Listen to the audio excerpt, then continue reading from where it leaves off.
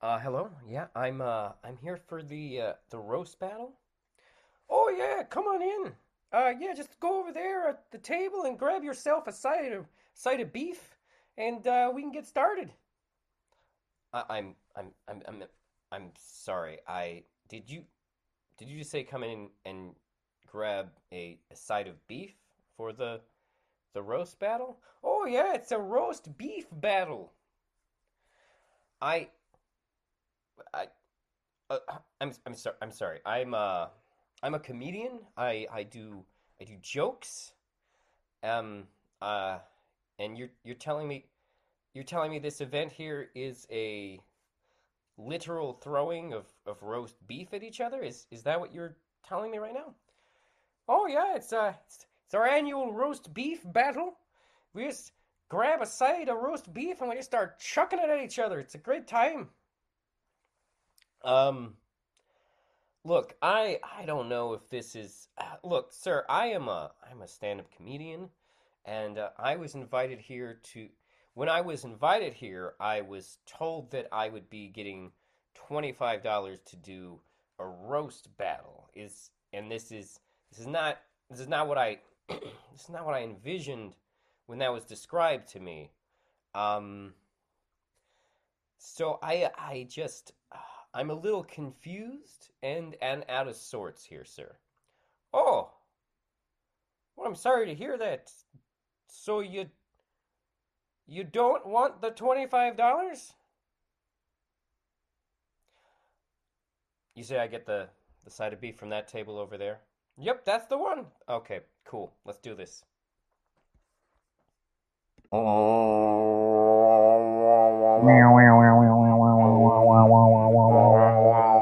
Welcome to the show.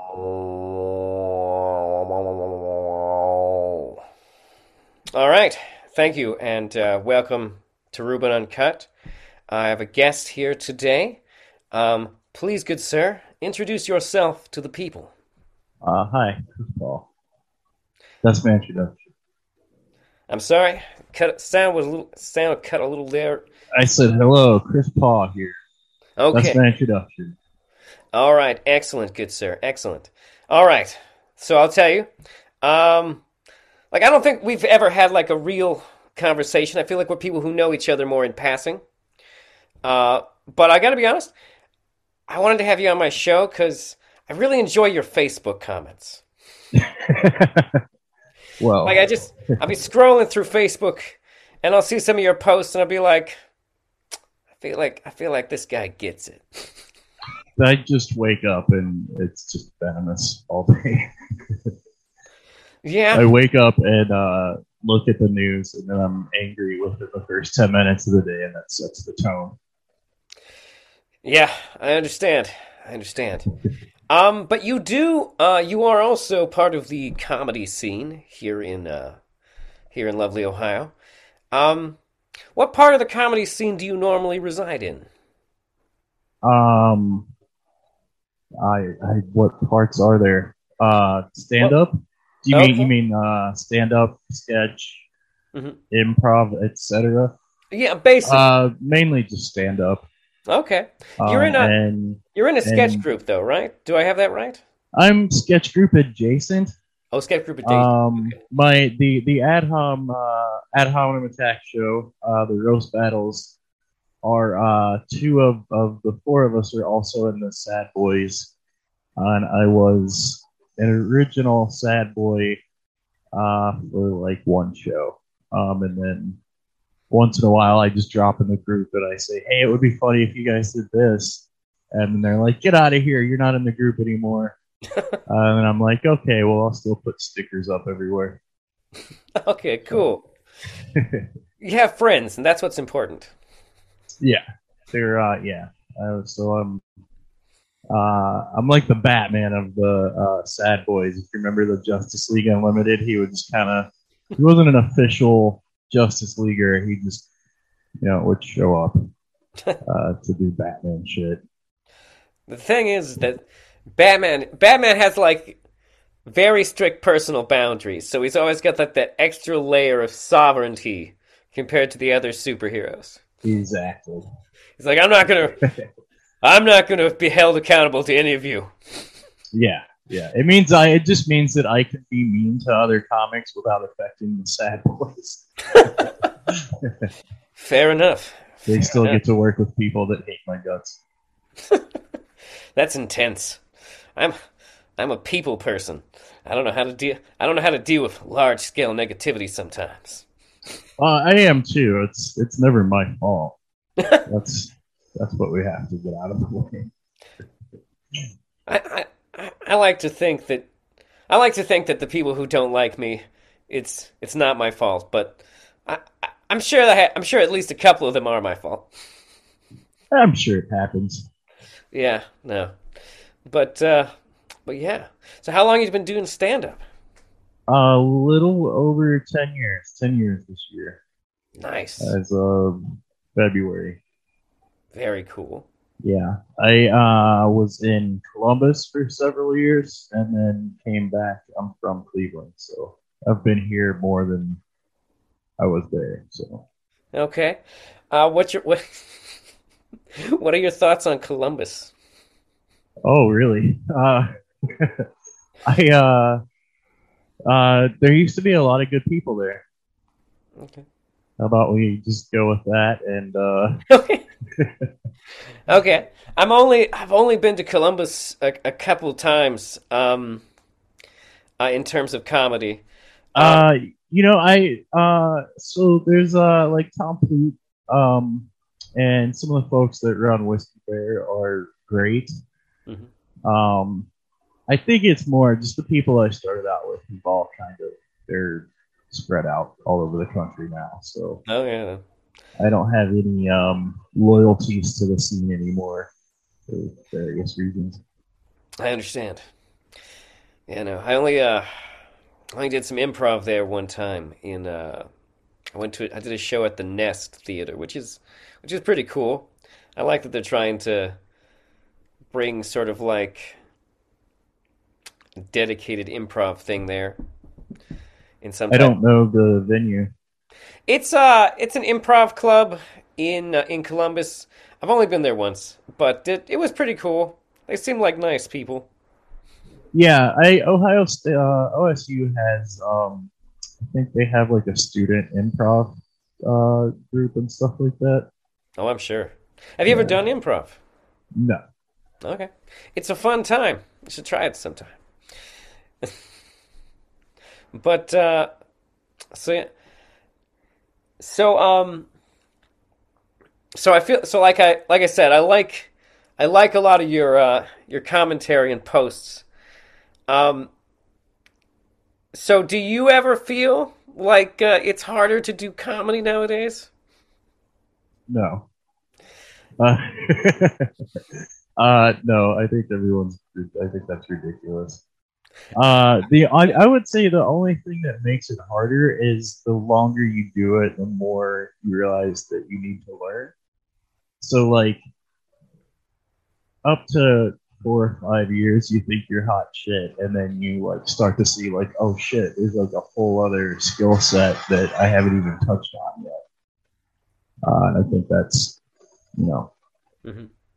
what a lot of us don't realize until you get to a certain point, and then you're like, oh fuck, man, there's so much more. Yeah, and it just gets more and more daunting. I I theorize it takes about 3 years to become at least decent at something. I think it takes a good 3 years to fully understand what you need to even like to get good at. Um,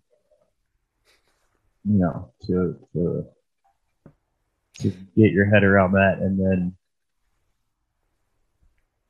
Yeah, keep yeah, going forward. that makes sense. Yeah. Uh, you know, I find that I feel like there's a lot of it feels like weird hysteria. Like like like it just like people say, "Oh, we're all too sensitive now," or you can't say anything now. It's like, but I feel like people have been saying that forever. Yeah, it's a solid 15 to 20 years.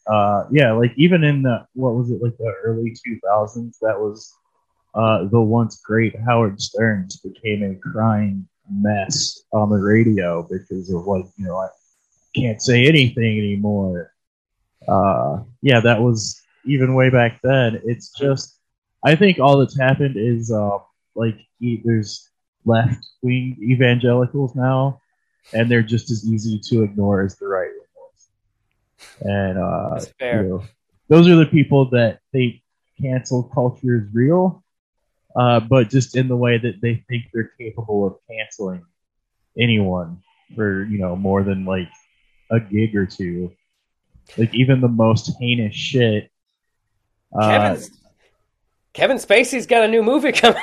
yeah, Louis C.K. just won a Grammy. Yeah. And even people that sort of like comics that sort of stay quote unquote disgraced, they find a home with Anthony Cumia and like that whole right wing compound media edge lord kind of thing. Like there's still an audience even like for canceled P. It just depends on who's mad at you, Oh yeah. and then the people that are mad at them will start buying your shit. Totally. Totally. It's practically a grift.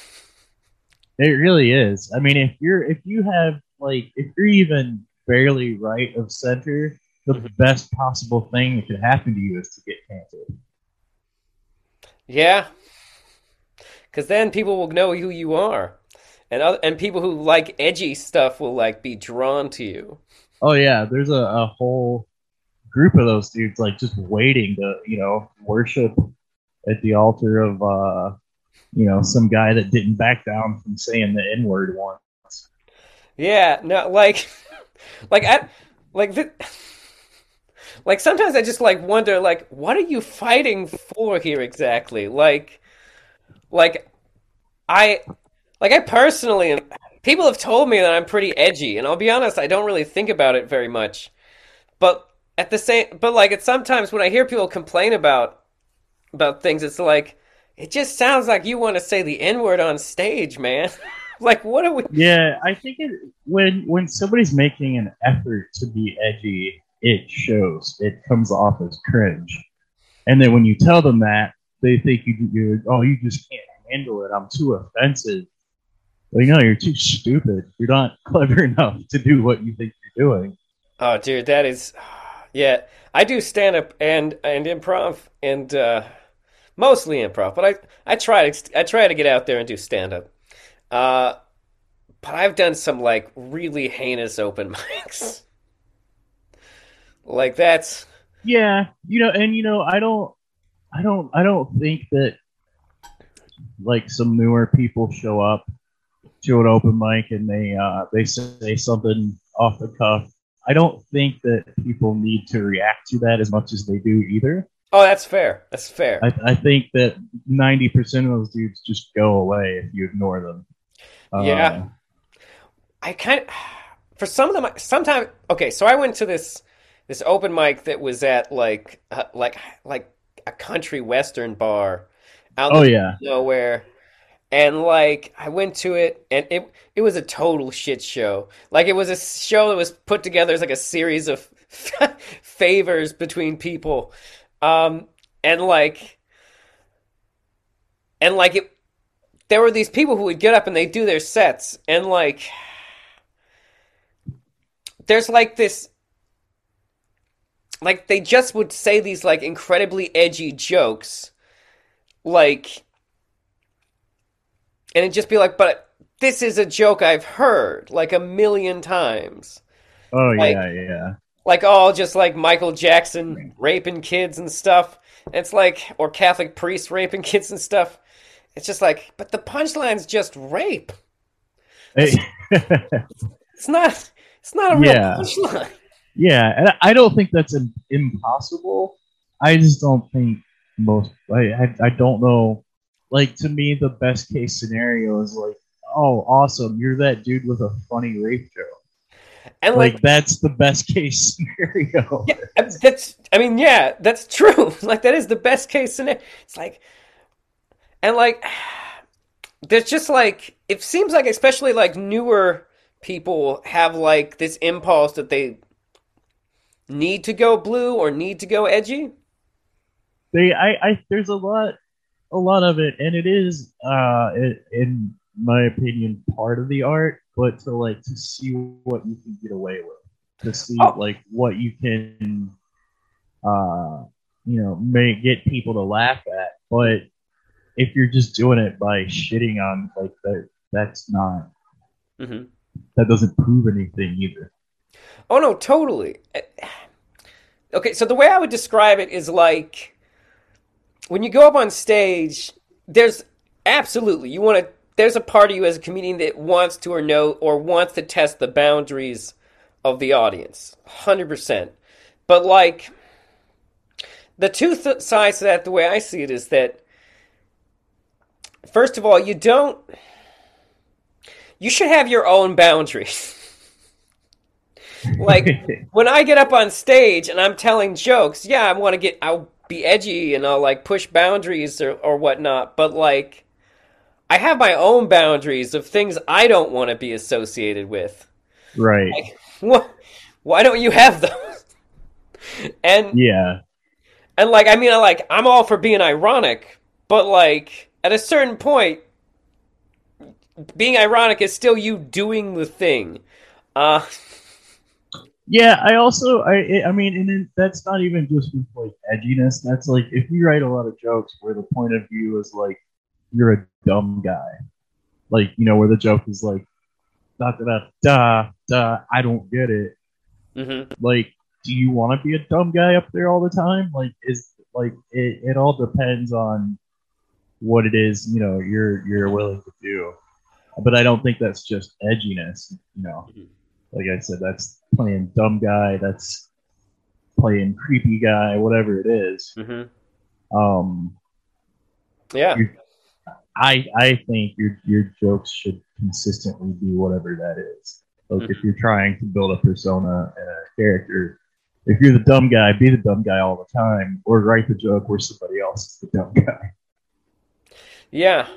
No, maybe that's my problem is that I don't write myself as a dumb guy. Yeah.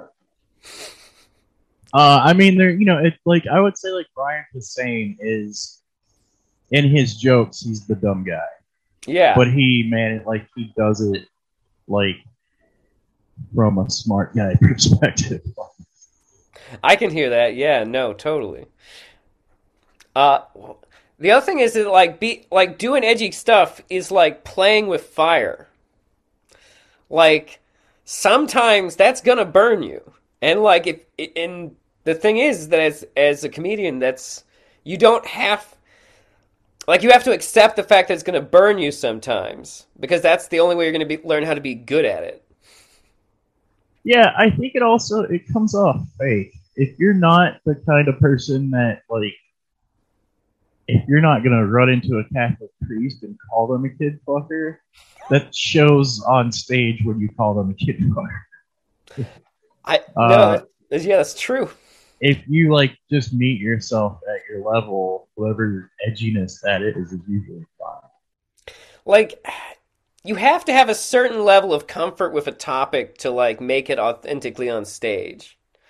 Like have you ever seen someone try to do like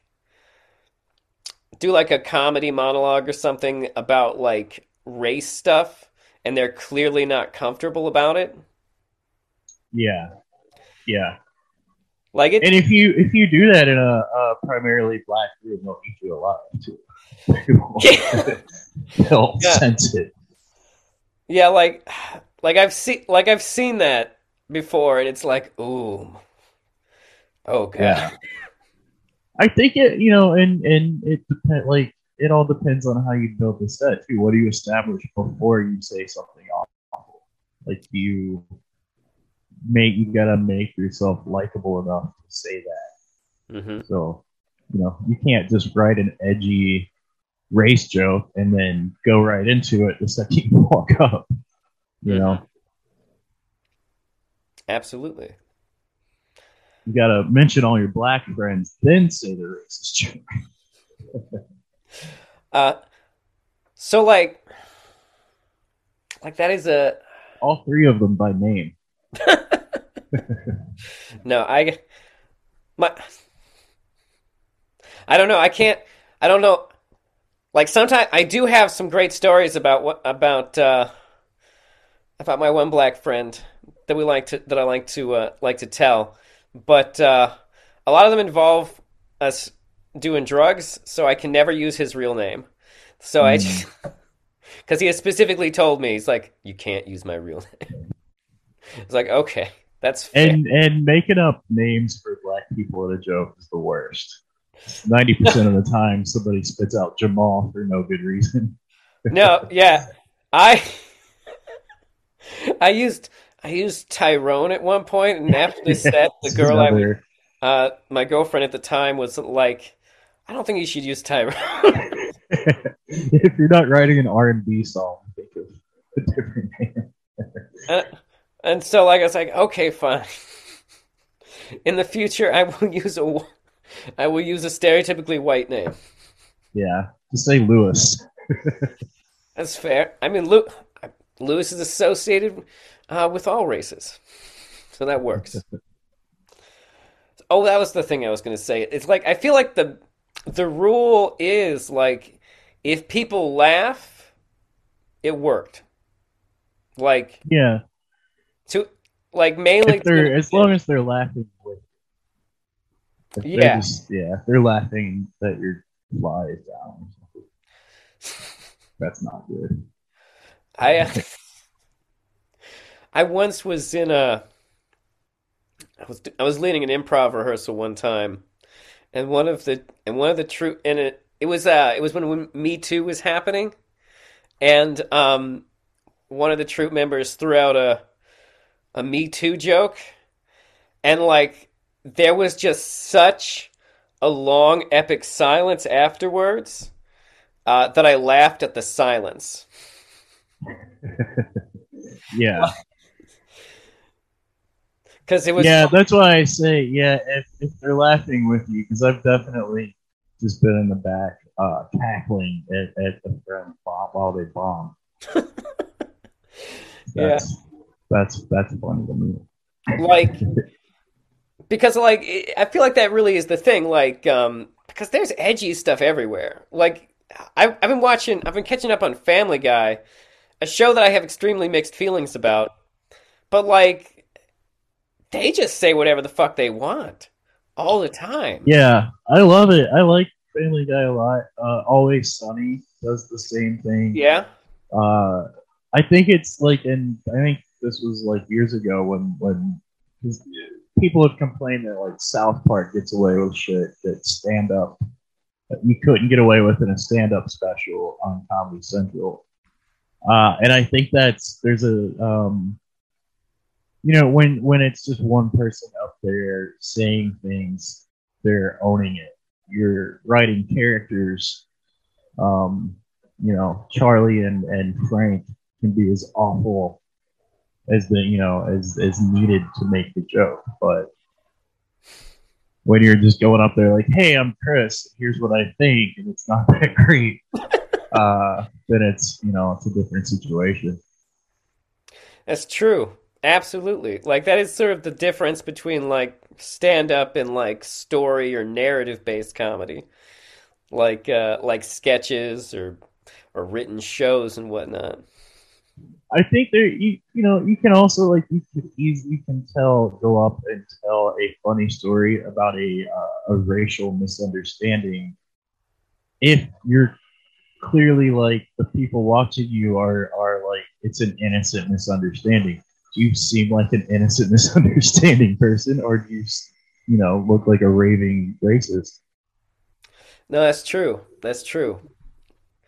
I so in my day job, I teach theater to people with disabilities, and I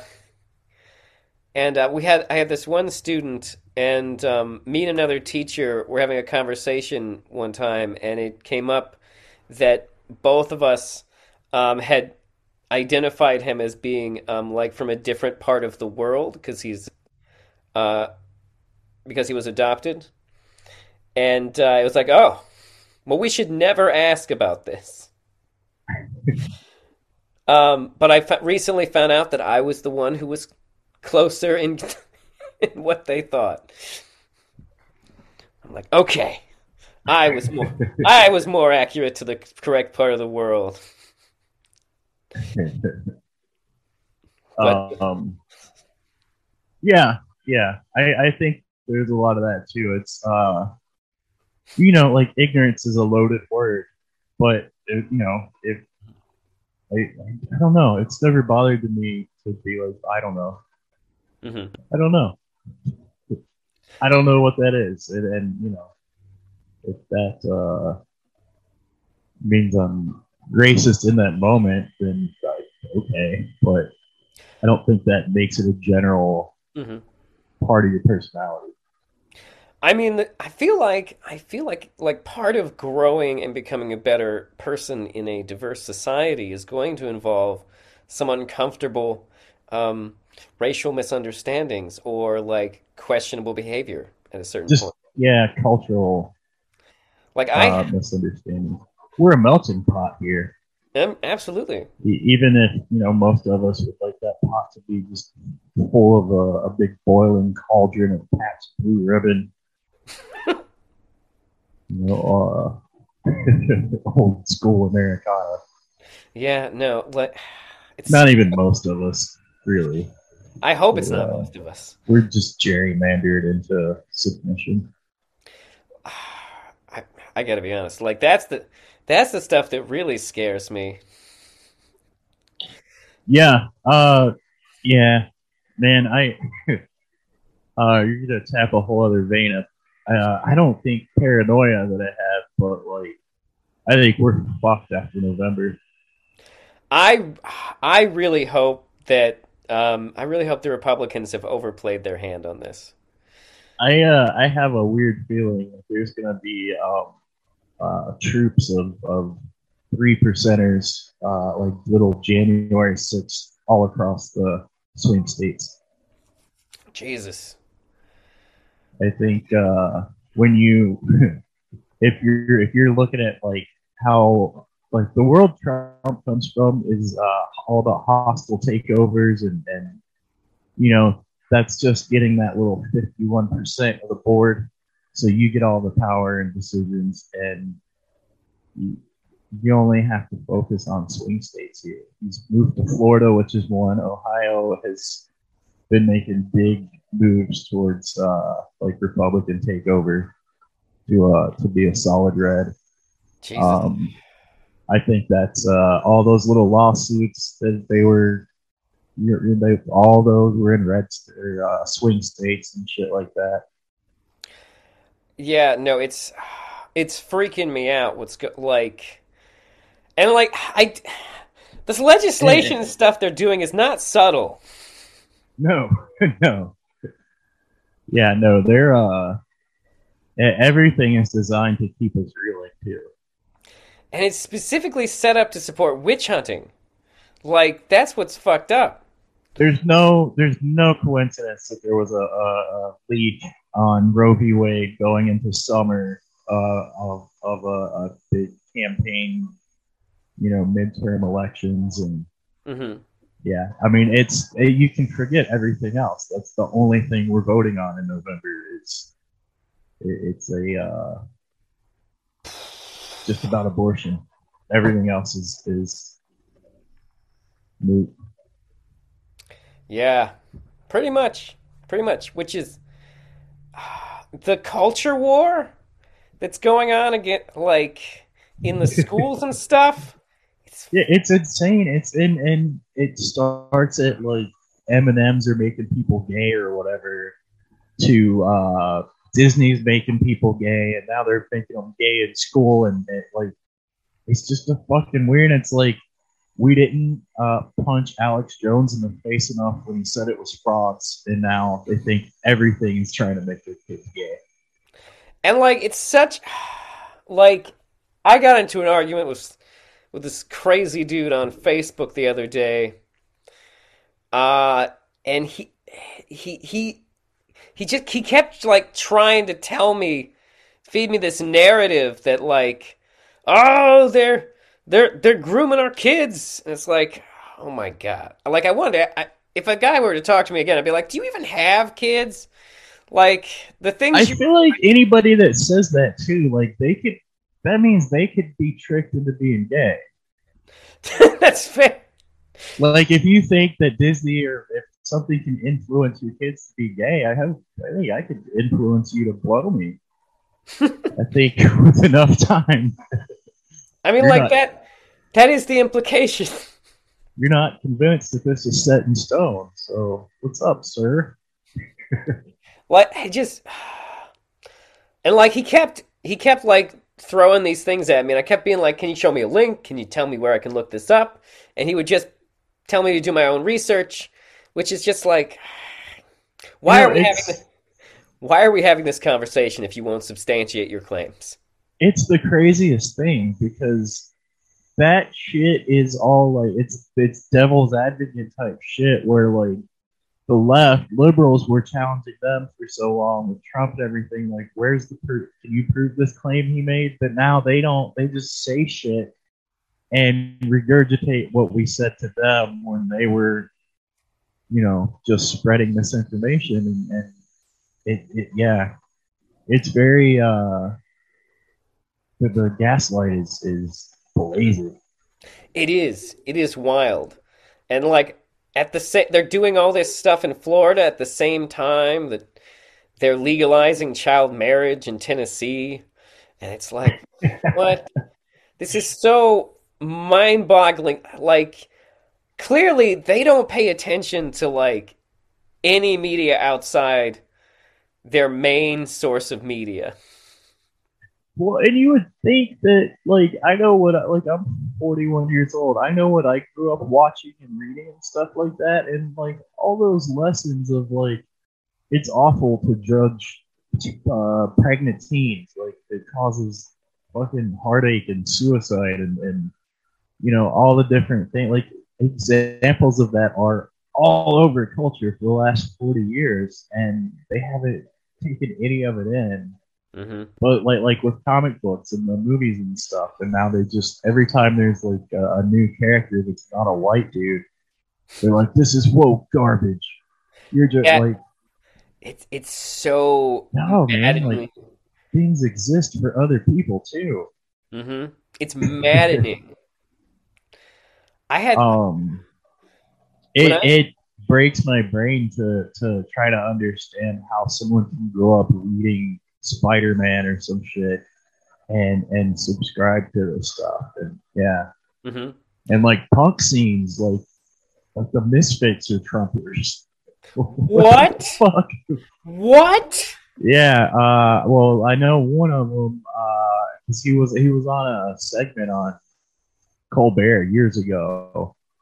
He was a Bush supporter at the time. I don't remember if it was Graves or Danzig, but I believe Danzig's more of a libertarian, and Graves is a Trump like conservative. Ah, that's so Or disappointing. the new conservative that are like atheists, but they just kind of pretend. They support all the religious shit because it was always about control anyway. So Yeah, yeah, no. I read a interesting article a while ago. It was about the how like like the atheist like the hardcore atheist community was like connected to the alt-right pipeline, and it's yeah, interesting. yeah, because of the Jordan Peterson type thing, where like, well, how come you call us racist when we bash Muslim religions? And I don't know, I don't like any of those religions, but they never went on a crusade against all of the religions. They were very specific in which one they hated the most. So, Yeah, and it always ends up being, one that brown people uh, primarily dig. No, that's true. That's true. Like I didn't like if I have friends who are I have a lot of friends who are atheists, and that's cool. And I just but like a lot of them love Christopher Hitchens, Yeah. and I just can't love Christopher Hitchens because when I first became aware of Christopher Hitchens was when he was coming on TV or for wherever I saw interviews with him talking about like how the war on terror is good.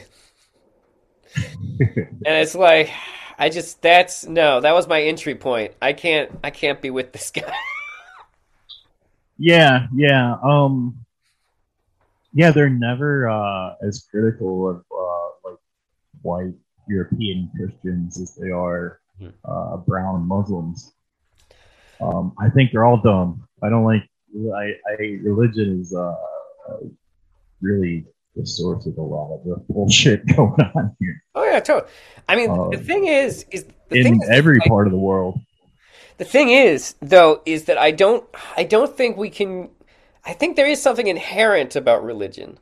And I don't necessarily mean that religion is correct or true or shows us like the face of society, but like there's some inherent if people don't get into religion, they'll find something else to make their religion.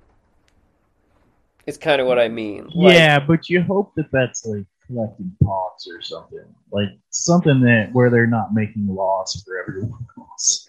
no, that's true. That's not. That's true. But like, I don't know. Sometimes like, I'm a giant nerd, so like, I spend a lot of time inside like fandom forums and stuff, just like creeping and commenting on things, and like the way that I people fight reminds me of religion. Yeah, absolutely. The Winchester brothers sub message board fanfic page is equally a religion to some of those folks. But they're not trying to make laws that like everyone has to get a pentagram tattoo to keep demons out.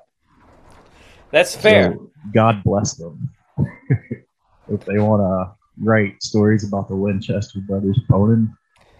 Go What off to your corner of the internet and do that all day.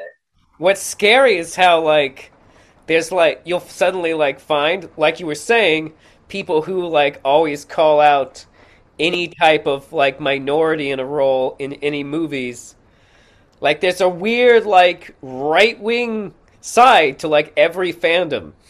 There is a the Comics Gate, Oh yeah. which was like kind of an offshoot of Gamergate, which is like it all goes back. It's like the same group of people online, YouTubers, and they make all these videos about why Kevin Smith's version of He-Man is for pussies.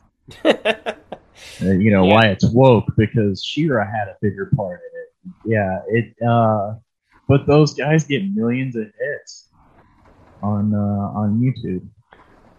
It's true. But I think we also forget there's 370 million people in this country, and some right wing YouTuber getting 2 million subscribers is a very small part of the world. That's true. That's very true. So it's hard to guess how much uh, sway they really have with people. Uh, Yeah.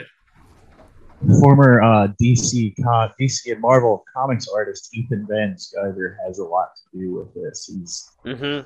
He's gone off and created his own line of comics starring a frog, which is basically Pepe the Frog. Cyber Frog is this big book right now, and those dudes love it.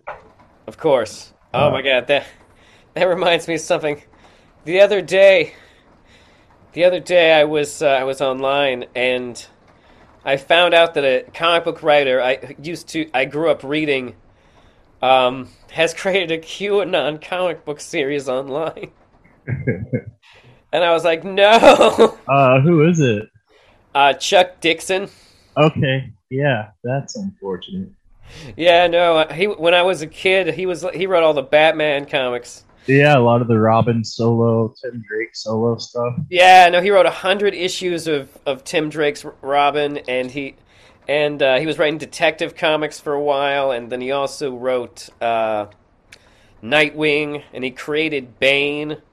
Well, co-created Bane. And it's like, Yeah, oh man, this guy. that's right. He did all the Night's End and Mhm. Batman's Yeah, back breaking and then his return and all that. and it's just like, oh man, broke my heart a little bit. I was like, I knew he was conservative, but I always hoped he was a sensible conservative. I think there's a couple of them. I think um, George Perez maybe just passed, but Yeah. I think he was more of a conservative guy. Really? I'm I, not positive. I might be mixing him up with another legend, but yeah, I think so. There's cutoff. You know, like I old dudes like that Mhm. that just didn't keep up with the party switch. I think in That's some fair. cases. Oh, which, to be fair though, like some comic book artists have always been like kind of super progressive. Although then you also have people like Frank Miller who like took like a hard turn the other way at a certain point. You're like, oh Jesus, At 9/11, yeah. you can read that sequel to The Dark Knight Returns, and see like A Dark Knight uh, Strikes Again, I think. The Dark Knight Strikes Again. Yeah, he was writing it as like dirt, when 9/11 happened, and it just takes a real like it just spins out of control halfway through the story. Yeah, no, like yeah, no, I read that and like I read the first two chapters. And I was like, you know what, this isn't as good as the original, but you know it's not too bad. And then I read the final chapter and I was like, wow, what? It felt like there was a book missing, like between chapter two and three. I was like, what is this? Just went all over the place. I feel like Reagan was like the last conservative that like pop culture had like consensus. Like everyone hated him. And And he's so then popular amongst the mainstream. I It's don't know weird. what happened after that. The yeah, I suspect that Jeff Johns is a secret conservative. You think so? Well, he's still friends with Ethan Van Shriver. uh, yeah. It's tough when you like I have a couple of friends that are conservative Mhm. that I just knew before Trump was a thing, like before it got so out of hand, and I just kind of like, wow, dude, we're still friends, but Jesus fuck. I I have a libertarian friend who like I want to get back in touch with more, but like there's this part of me that is afraid that I'm accidentally going to like pull some layer away and find a level of racism I won't be able to tolerate. Like I don't think he's Yeah, like I've never heard him out loud say a racist thing, but like sometimes just like I look back on things and I'm like weird vibes, man. Weird vibes. yeah. It's weird, man. It's a weird thing. My dad was one of the most racist people ever, but like I've also seen him like hand food to homeless black people, like Mhm. one on one. Most of these people are not as bad as like the things that they think or say. I don't know. It's a weird. There's a cognitive dissonance at work there that Oh, totally. I don't think people necessarily always think concepts all the way through. Like I had a conversation with a person who was against getting the COVID vaccine and the thing is that like any sort of like anti-vaxxing argument essentially almost always comes down to okay, but what you're advocating for is people dying.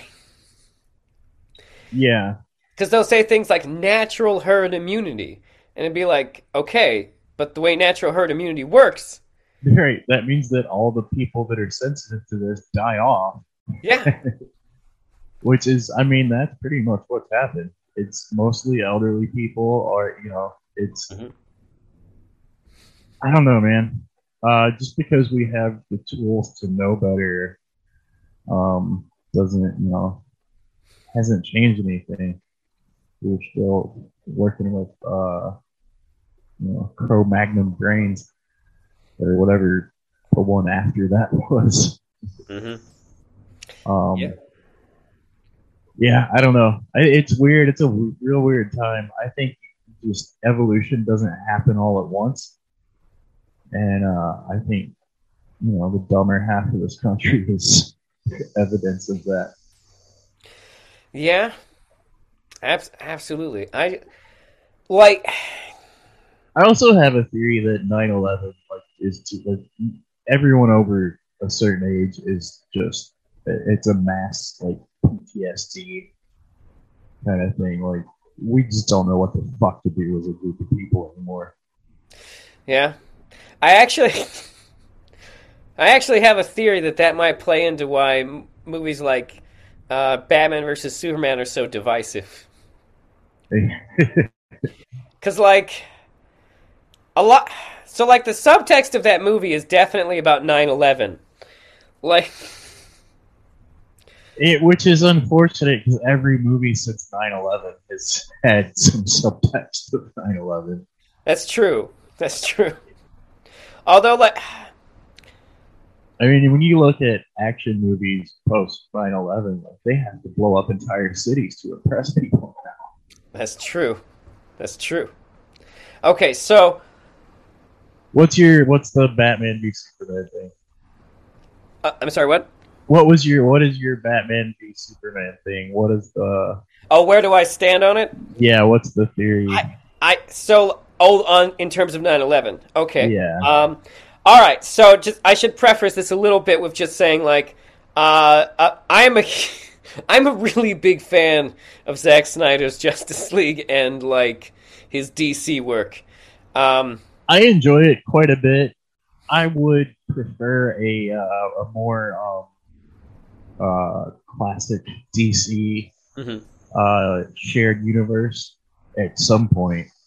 Yeah. Before we start doing like big epic Elseworlds, I would have liked that. But I have enjoyed his Yeah. what he tried to do. Yeah. And he's pretty good at pivoting after I discovered everything that went on with like how much studio interference there was with all the DC movies. Uh but so the 9/11 thing, like so so that line where a big thing that people have trouble with that movie, I think, I can't speak for anyone, I just theorize, is that um Batman is technically the bad guy. Like Batman, the whole point of the movie is He's that doing Batman the George W. Bush. Batman is driven by his trauma, and that trauma has allowed himself to dehumanize Superman, and allowed him to think it justifies his war on Superman. In fact, the line where Batman is saying like, if there is even a 1% chance he is our enemy, we have to do everything we can to stop him. Yeah, Apparently, that's based on a quote from Dick Cheney. yeah. Uh, so the whole idea is that I think there's a scene in the movie Vice where he says it. mhm. Yeah, And it's so the whole idea is that Batman has become, in a way, Islamophobic to Superman and no longer sees him as human. Excuse me. And so essentially associates the crimes of Superman with the crimes of Zod, and thereby wages a war against Superman because he is afraid of him and does not understand him. And then, of course, the in the moments before he triumphs and murders Superman, he is brought back down to Earth and realizes that his fear does not justify him becoming an outright murderer.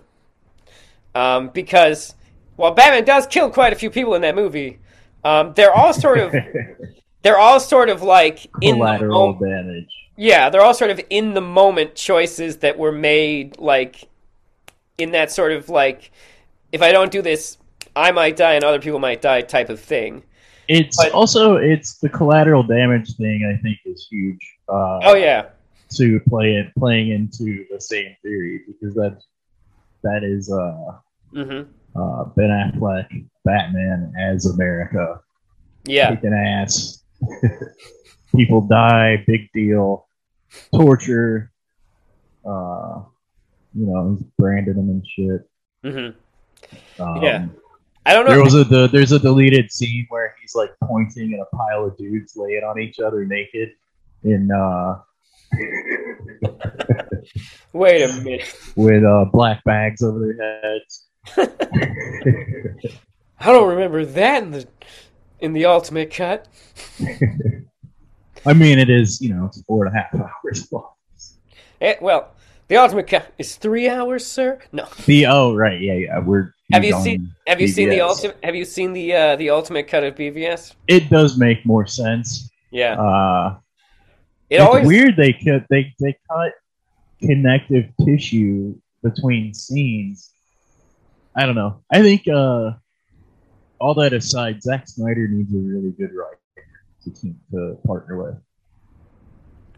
that would be cool. Yeah. I think I that like would. I like Zack Snyder's work personally. I actually like. I don't know. It seems like Warner Brothers has a real thing with him, though. I think it's that he's the metalhead kid in high school that's like that means well and like desperately wants to create something deeper than he's capable of. I would say, like, I don't know, like, I get that. I get that. Like, absolutely. Um, I do think there's a good amount of depth in his DC movies, though.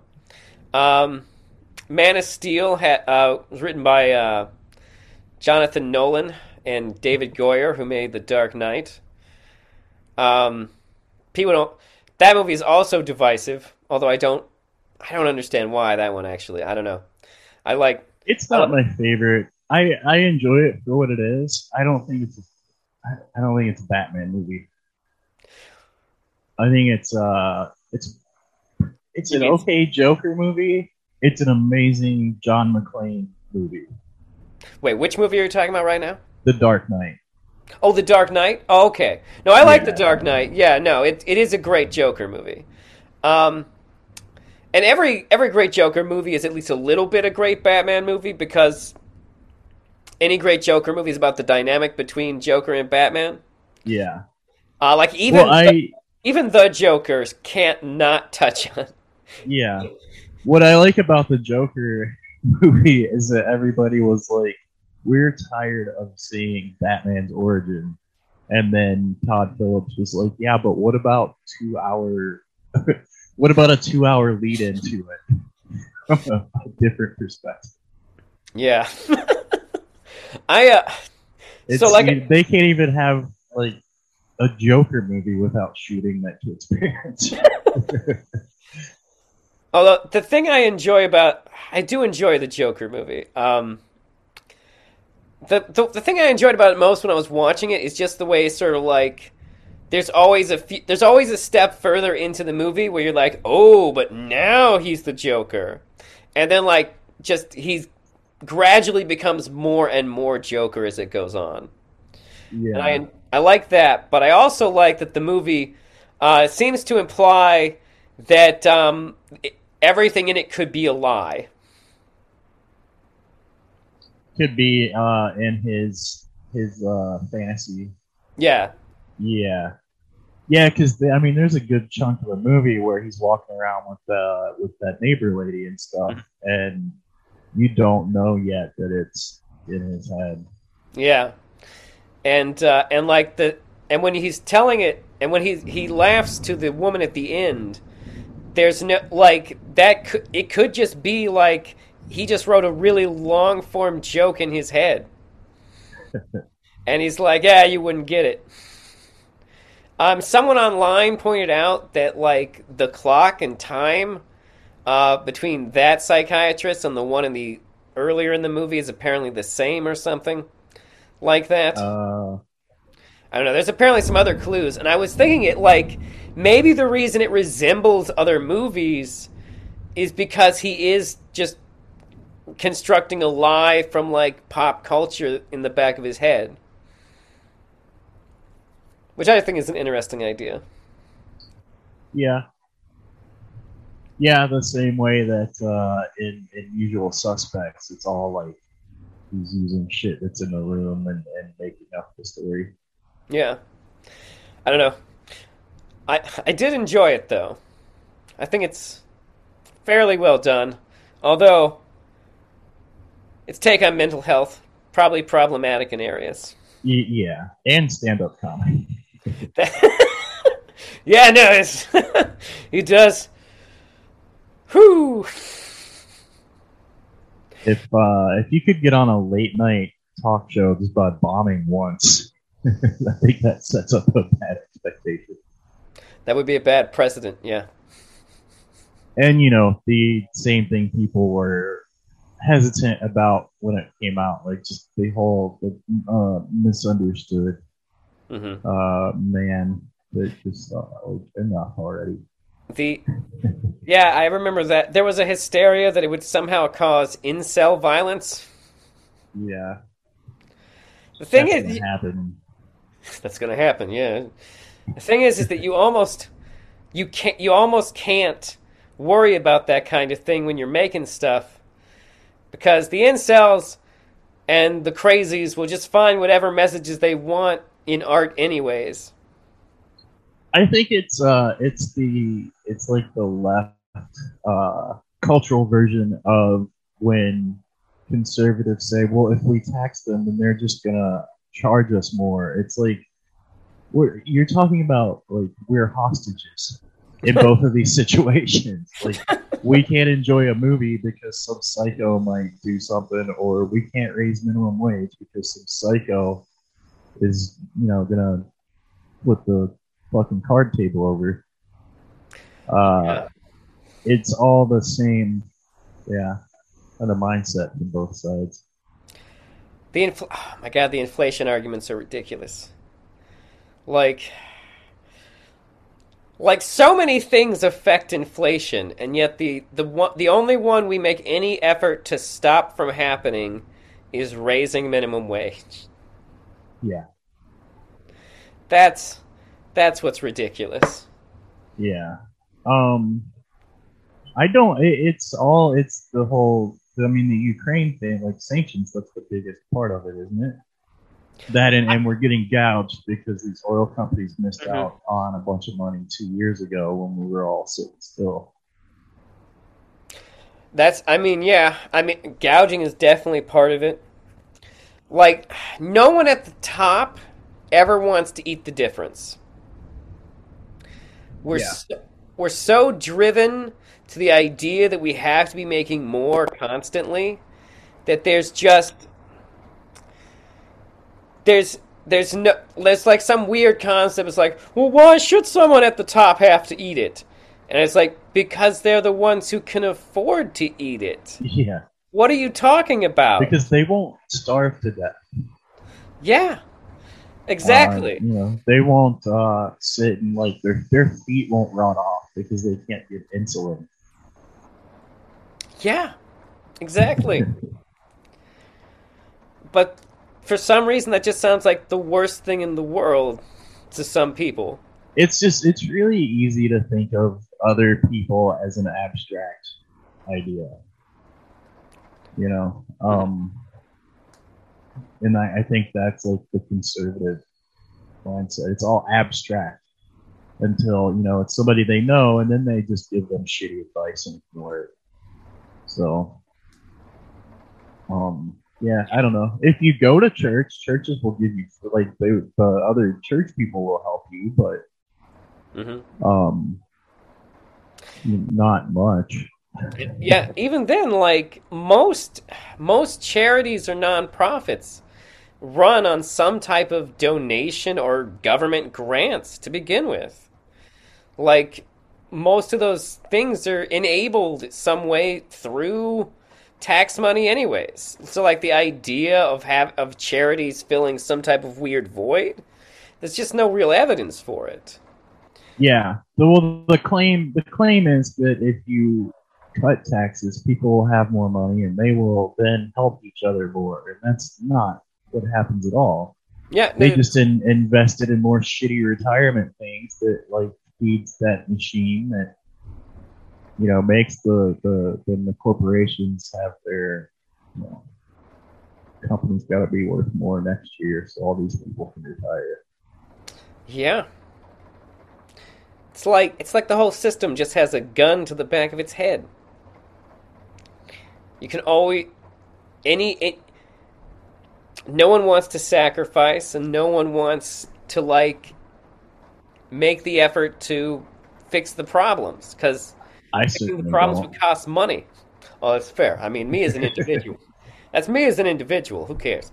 But I mean, that I think that's part of it too. Is you look around and go like, well, what can anyone even do if they're not part of that system? That like the people who have the power to do something are already doing it, and it's not helping us. And all the rest of us can do is kind of wait around and complain on you know mhm. the internet and call people stupid.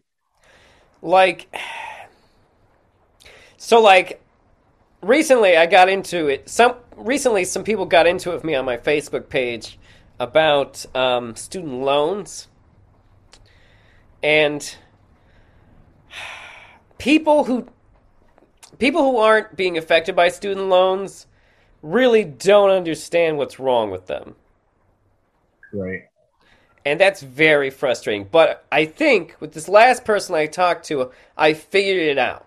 I think I figured out the problem, the disconnect between the right and the left, which is that the right is overselling the concept of personal responsibility to people, and and they're trying to sell any other messaging as being like an excuse to escape personal responsibility.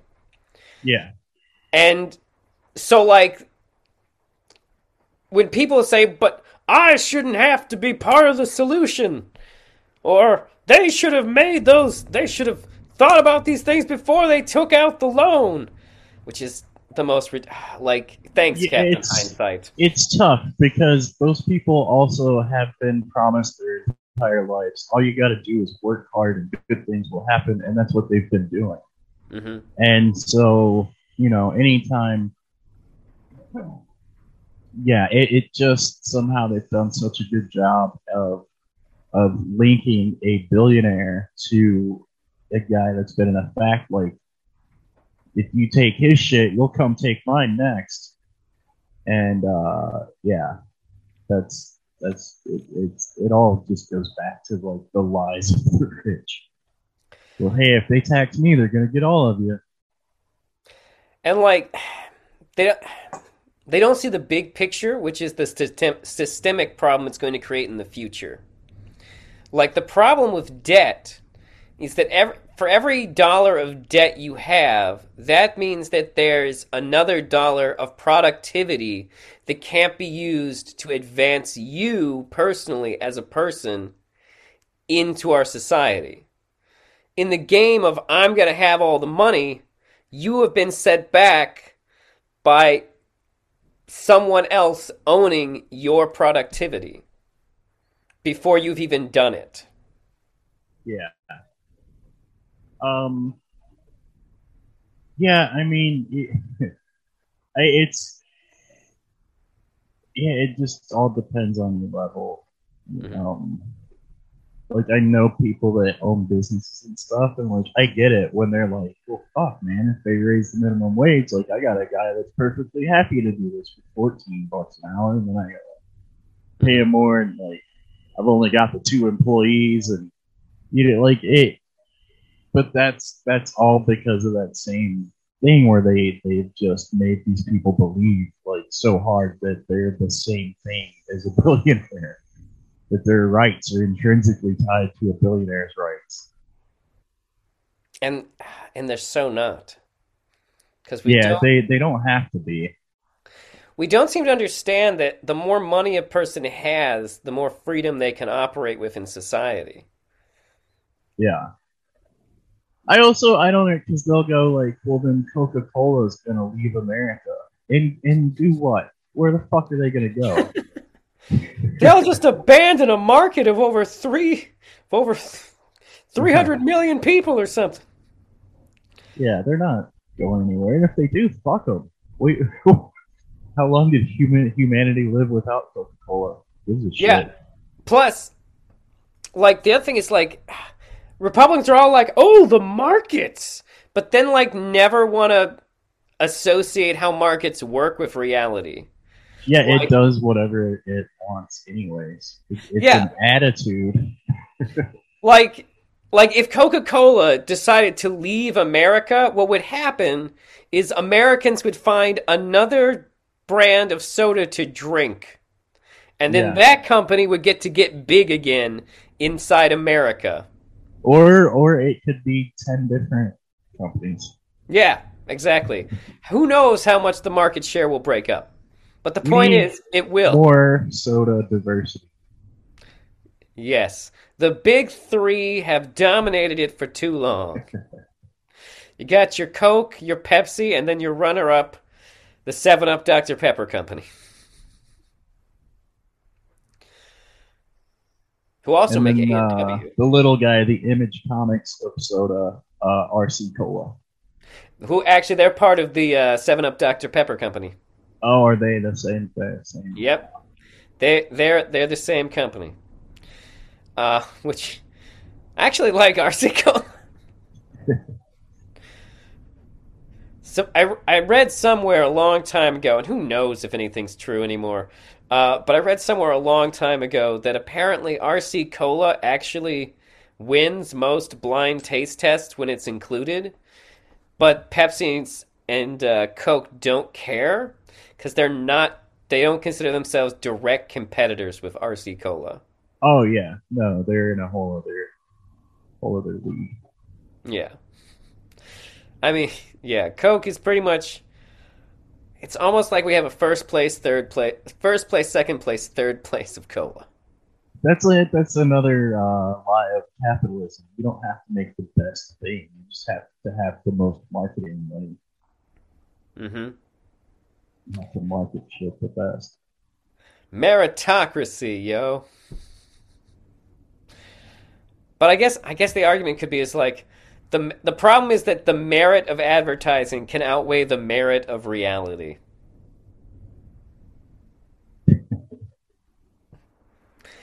which is which is basically which basically implies that the merit of lies can be as good as the merit of truth, which Uh, which is bad. we were talking about Man of Steel. What do you?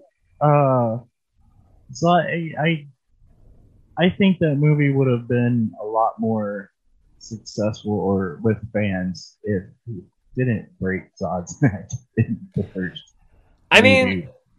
I've heard a lot of complaints with the movie beyond breaking Zod's neck, which I don't. I will say that breaking Zod's neck probably created at least some backlash in a certain number of fans. I will say that. So, like I the know thing, it's there is a story from the '80s where yeah, he kills Zod.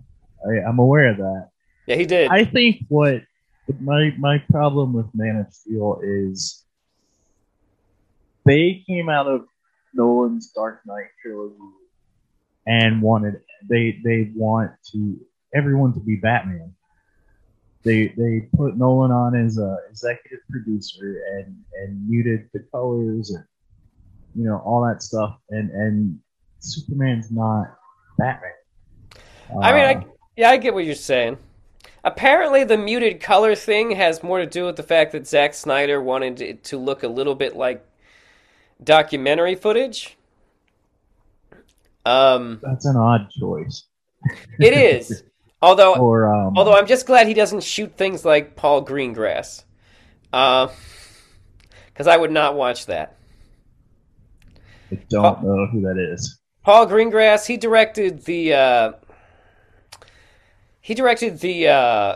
Bourne movies, Okay.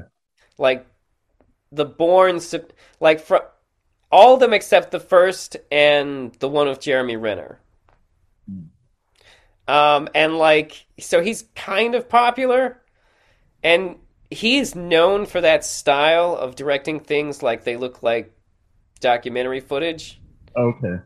And like I will say I prefer the way that Zack Snyder does it because like Paul Greengrass's camera just will not stand still at any point. Like it just I've only seen Yeah, it's I've that only seen real close up action yeah, I've only seen shaky his second cam. Bourne movie. Like that was where I checked out of that franchise. I was like, no. Yeah, I don't love shaky cam Yeah, fight scenes. not a fan.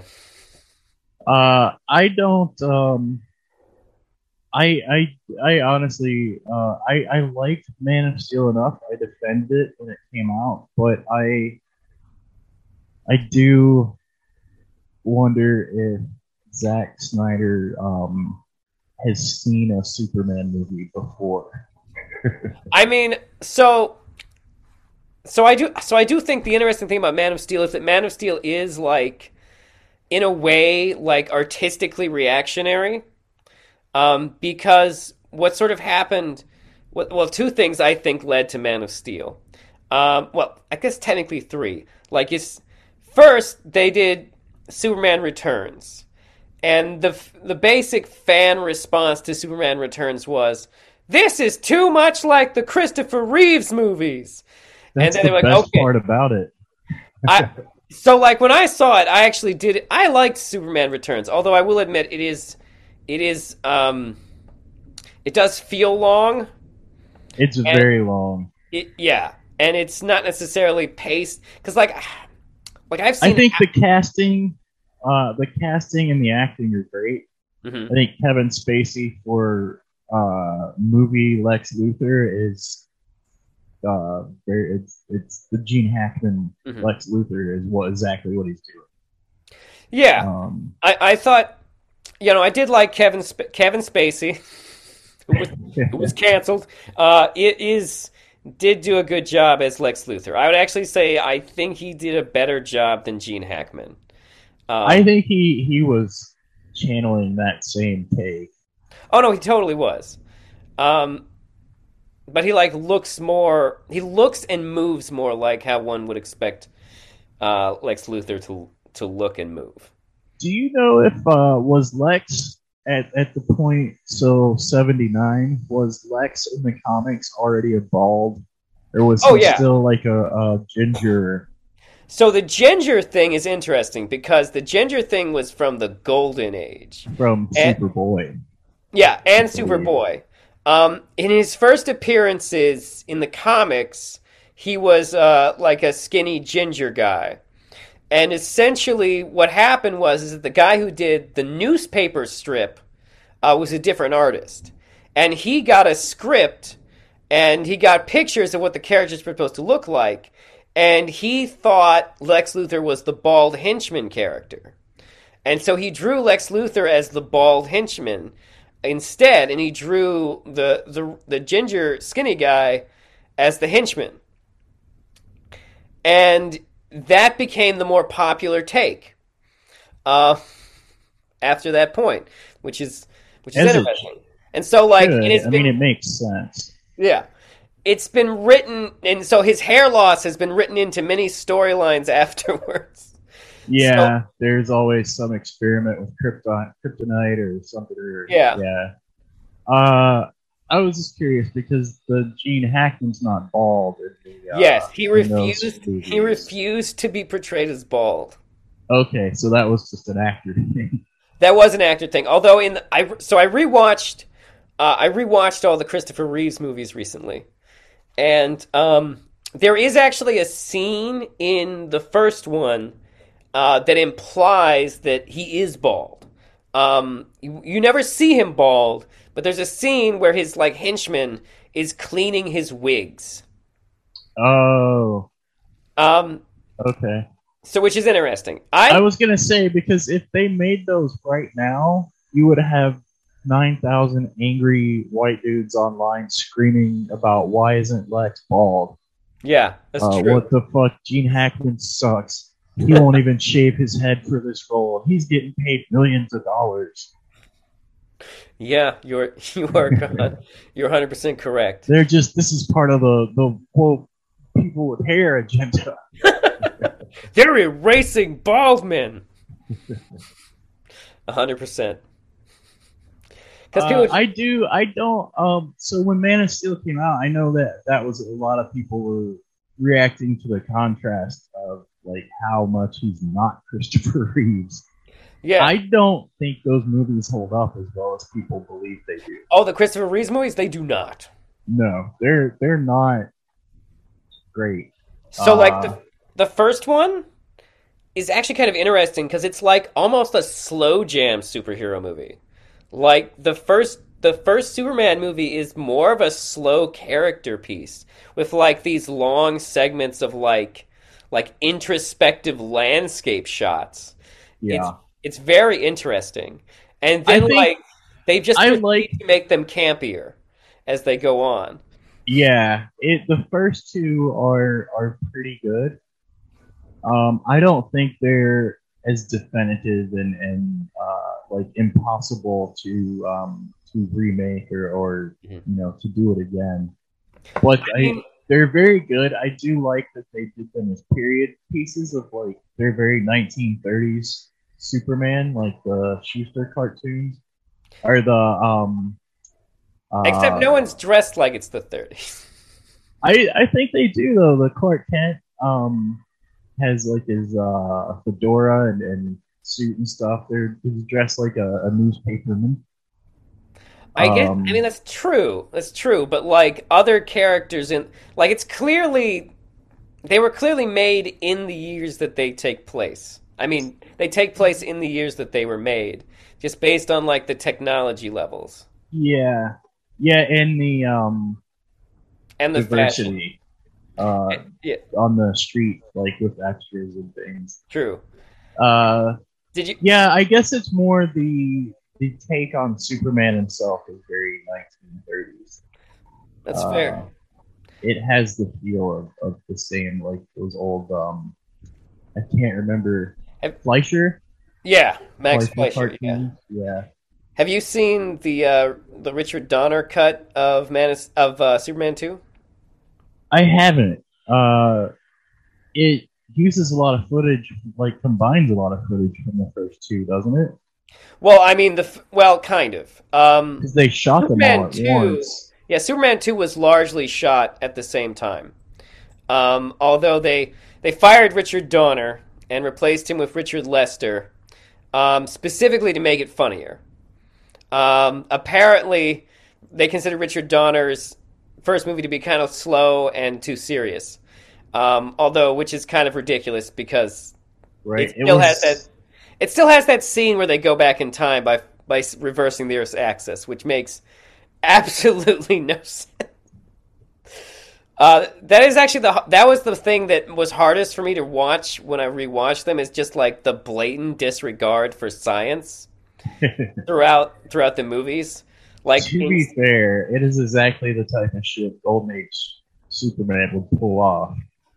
I Uh, guess, but I yeah, remember a point where he just pushed Earth out of the way of something and then put it back. okay, yeah, it is pretty golden age like that. But like, there's just so many parts. Superman. Man of Steel kind of is a remake of Superman 2, though. Uh, oh, that's another thing. People don't look back on those movies and realize, like, this number of problematic elements to, like, Superman 2 that people don't, like, want to talk about. Like, everyone gets mad that Henry Cavill, like, crucified that sexual assaulter's truck in Man of Steel. Um, like, like he Oh destroyed yeah, livelihood. It's like he was sexually harassing women in a bar. right. Not a good Well, person. in Superman 2, when he gets his powers back, he does that. That's what they're referencing in Man of Steel. Yeah. You know He what's even goes more? back to that diner where those guys beat him up and wraps their truck around the thing. Well, he punches a guy and he flies into he flies down the like diner bar into a pinball machine. Oh yeah, yeah. And like the thing about that is though is that in Man of Steel, like it's very in the moment, but like in Superman 2, he came back to do that. He like resolved a bunch of shit, got his powers back and was like, "You know what? I'm going to fly back, find that guy and fuck up his day." Yeah, It's like that doesn't seem Superman like. yeah. My favorite is it 3 when he separates when Clark and Superman separate and have the fight in the junkyard. It is. It is. That's a great. Actually, I will say that Superman 2 is overrated and Superman 3 is underrated. Is 3 so 4's the one with Richard Pryor, right? No, 3 is Is the one with 3 is Richard it? Pryor. Okay. Although It's just another real estate scam. no, actually, okay. So Superman 3 is they have a character who's not Lex Luthor, but he's somehow more like Lex Luthor than Gene Hackman's Lex Luthor was. Oh, that's Basically, right. I remember it just being Lex again. mhm. But he With had because he's doing the same thing, he's trying to drop California off, isn't no. He creates a supercomputer that is capable. Wait, hold. What is it? Oh, so Richard Pryor is a hacker who discovers how to do Office Space. he? Yeah, That's literally what happened. And he steals a bunch of money from this guy, and he's basically like, "Hey, I want you to do this at like a larger scale. Could you do that?" And he's like, "Oh, hey, I could do whatever you want if you build me a supercomputer." And so this guy builds him a supercomputer to like try and destroy the world's economy and take over all the machines. Uh, and so uh, And so he ends up doing that, and like the whole thing is that they have this supercomputer that just kind of tells them how to defeat Superman and stuff. And it's surprisingly entertaining, although it is also ridiculous. Also, like okay, and then 4 is the sun god thing. yeah, four is the one. Four is the one where Gene Hackman comes back and he clones Superman to make Nuclear Man. Yeah, yeah. Which in hindsight, I wish it were Bizarro You know, they should have called him Bizarro. That would have made the movie better. Um, although that and movie's had Reeves also play that here's, part. the interesting thing about that movie is it's just a direct, like, if you watch the first movie and the fourth movie, you can just see like the weird degradation of it. Because like in the first movie, like there's this, well, even though there's ridiculous things in it, it takes itself somewhat seriously.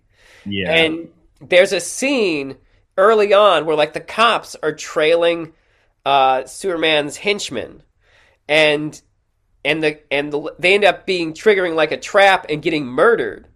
The cops end up getting murdered when they fall into Lex Luthor's trap thing. It like pushes real them in good front of scene. a speeding train.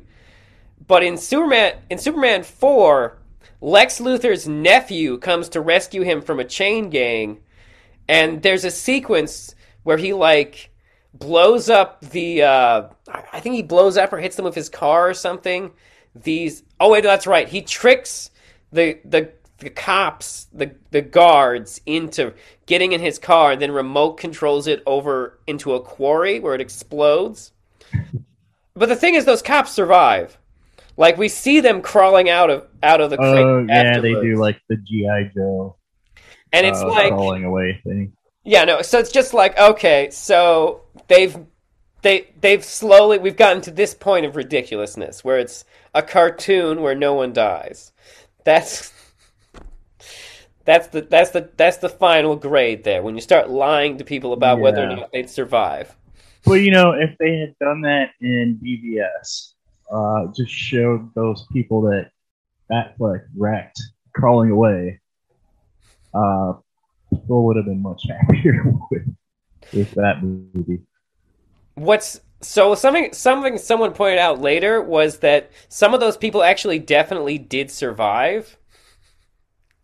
Like one of them show like a couple of them show up back at like the scene where they regroup at the at like the final stop for the kryptonite or whatever.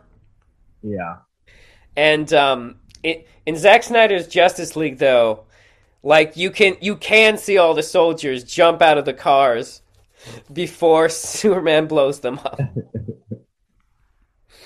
well, I'm sure after he got feedback on Man of Steel, he was like, "All right, fuck, no Yeah. more killing."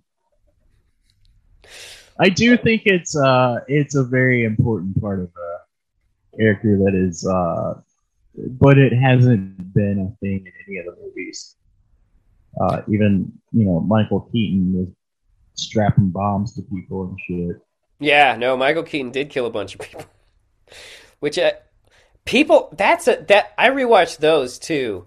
And like Michael Keaton and Tim Burton's Batman movies are cool, but like more because they're Tim Burton, if that makes sense. Yeah, they're Like, also not. I mean, it's hard because there's 80 plus years of Batman to look at, mhm. so you could make a case for any of them.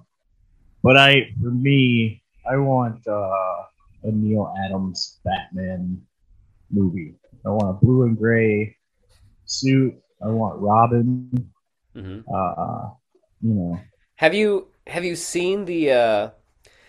seen the new Batman movie? yeah. I think it's much closer to modern Batman comics. Um, it's much more of a, like you were saying about Superman one. It's a lot more of a character piece than an action superhero movie. True. Yeah. No, I really enjoyed it. I like how it addresses like cultural things.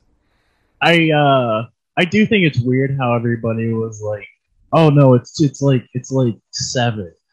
And it's like the only part of it being like seven is the fact that he meant to get caught. Well, you gotta you uh, gotta you got a serial killer with Zodiac stuff going on. People like I don't know. I think there's some portion of the population that needs like a comparison thing to like get things. yeah, I yeah, it's like the elevator pitch kind of thing. Like Yeah, it's like this meets that. yeah. I do think it would have been better if he got to there instead of flooding the city. He had Catwoman's head in the box. So What's in the box? I will say, okay, so that was one of my favorite things in the movie, though, was that I really felt like they nailed the Batman Catwoman like sexual tension dynamic. Yeah, Like I was like even the moment where they like ride out at the end, I was like, yeah, that's what it's like. yeah.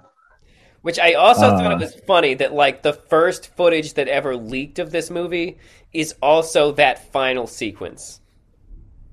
was it? I remember it being the stunt guy in the costume on a motorcycle. Yeah. Yeah, Yeah, it was that final them driving away that was filmed. That was the first like big leak of it. yeah. I think it was pretty good. I'm tired of watching Batman learn to be Batman. Though. That's fair. That's I fair. want Jesus H Batman like 33, and he already knows what's up. He's So fought the like, Joker half a dozen times.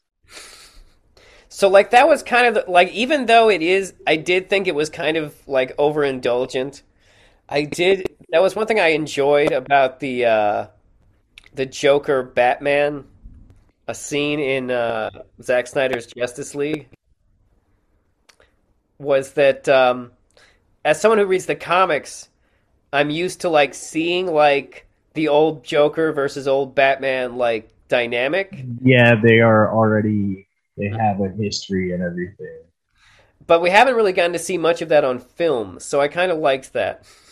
Yeah, even the Tim Burton one, he's already Batman, but he's just now meeting the Joker. Yeah, Um, yeah, so I don't like. I have no idea what Keaton Batman is even doing before that. He's still an urban legend in the newspapers and stuff, so it's still pretty early. yeah. One Uh, of the one of the things I like about the first Tim Burton Batman movie is that a thing I didn't realize until I rewatched it recently was that you the audience's perspective is kind of with Vicky Vale for the movie. yeah, Like, at least the first half. Yeah, yeah, we like learn about Batman through her eyes, which is kind of cool. Especially since Tim Burton, not Tim Burton, Michael Keaton as Michael. People don't remember how crazy he is as Batman. yeah, he's a. I don't. Is it nostalgia? Because I I don't. I think of Keaton as like he was fine. He was a fine Batman, Mhm. but I don't. I don't look at it like that's the only that that's the only Batman or like I don't know. He was a Batman. It was Yeah, fine. yeah. I like. I mean, I think Michael Keaton's a good actor. Um, but like, they made some really interesting choices in those movies. Like, he is clearly the craziest of all Batman. Like, Yeah, I well, you remember he's hanging upside down, like he mhm. sleeps upside down. Yeah, and like, a major theme of Batman Returns is the idea that um, Batman and Catwoman have like split personality disorders. Yeah, Like, yeah, it's always and even in the Schumacher ones, it's mhm, always him choosing. He's got to choose Chase Meridian or his partner Robin, like mhm. between the personalities. Like, it is actually an interesting because it actually is one of the things that's carried through from the Tim Burton movie into Batman Forever is that Batman's still struggling with the concept of his dual identity. Yeah, Um, Batman Forever, Batman Forever is okay. I think I, you have to watch those like you would watch Adam West. that's fair. Although, like, my biggest problem with them is that the Joe Schumacher movies did not age visually well.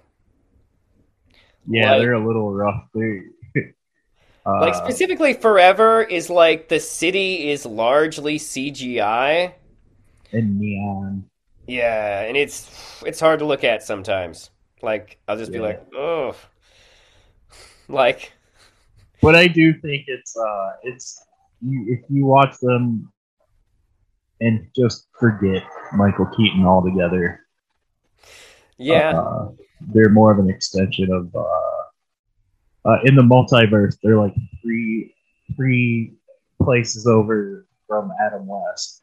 Hmm. They're a lot closer to that timeline than Hmm. Michael Keaton.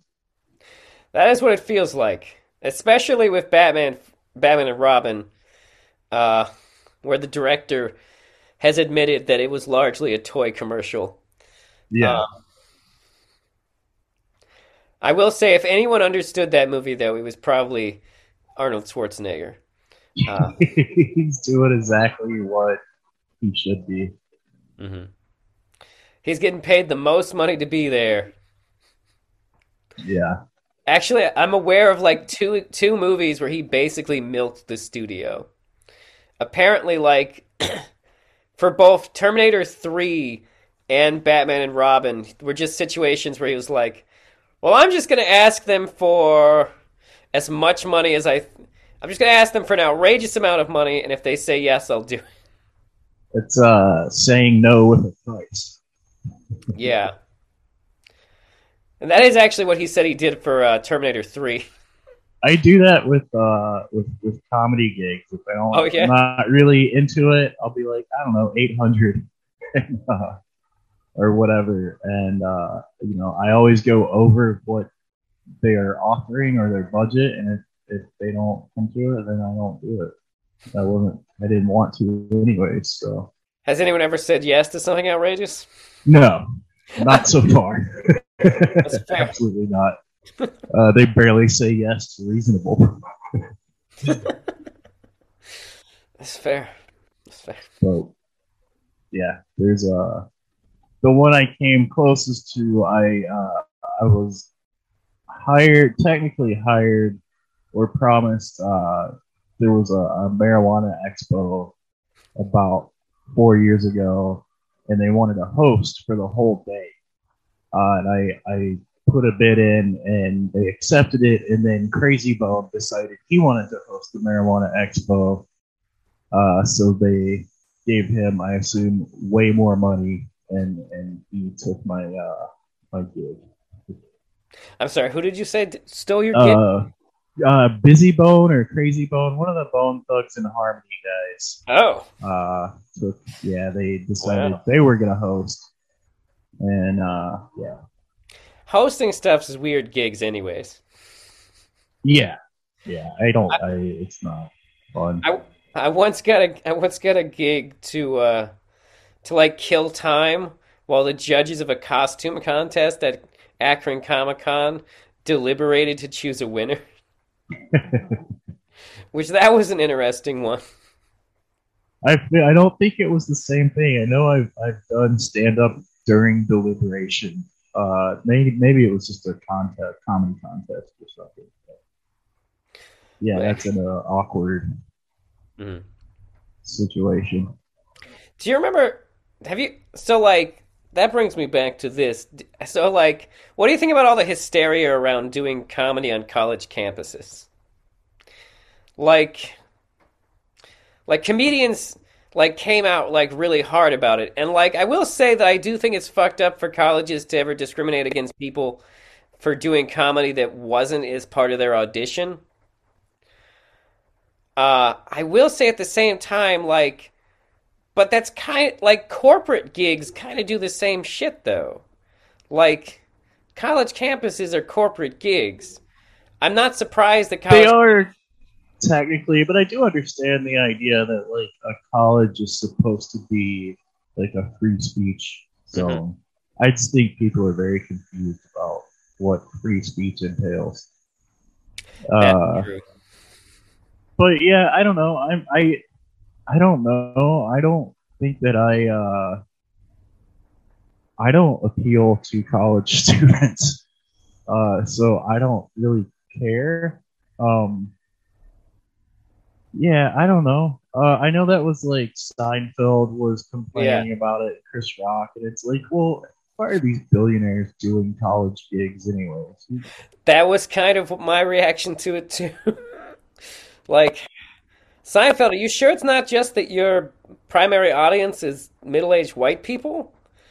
Like Yeah, they didn't laugh at yeah. I don't know. I didn't like Dane Cook came up on like college gigs. I think that would he, make sense. he was huge with college gigs. Apparently, that's also Um, what Carrot Top did. I think it's also like just depends on the college because I don't. I think you're probably if you go to Oberlin, like they're gonna be a bunch of assholes. They don't have a sense of humor up there, so Hey, hey, I want to Oberlin. Oberlin doesn't have a sense of humor. I will that's what defend. I understand. I will. Uh, I'll defend Oberlin. I because they host the Oberlin Improv Conference.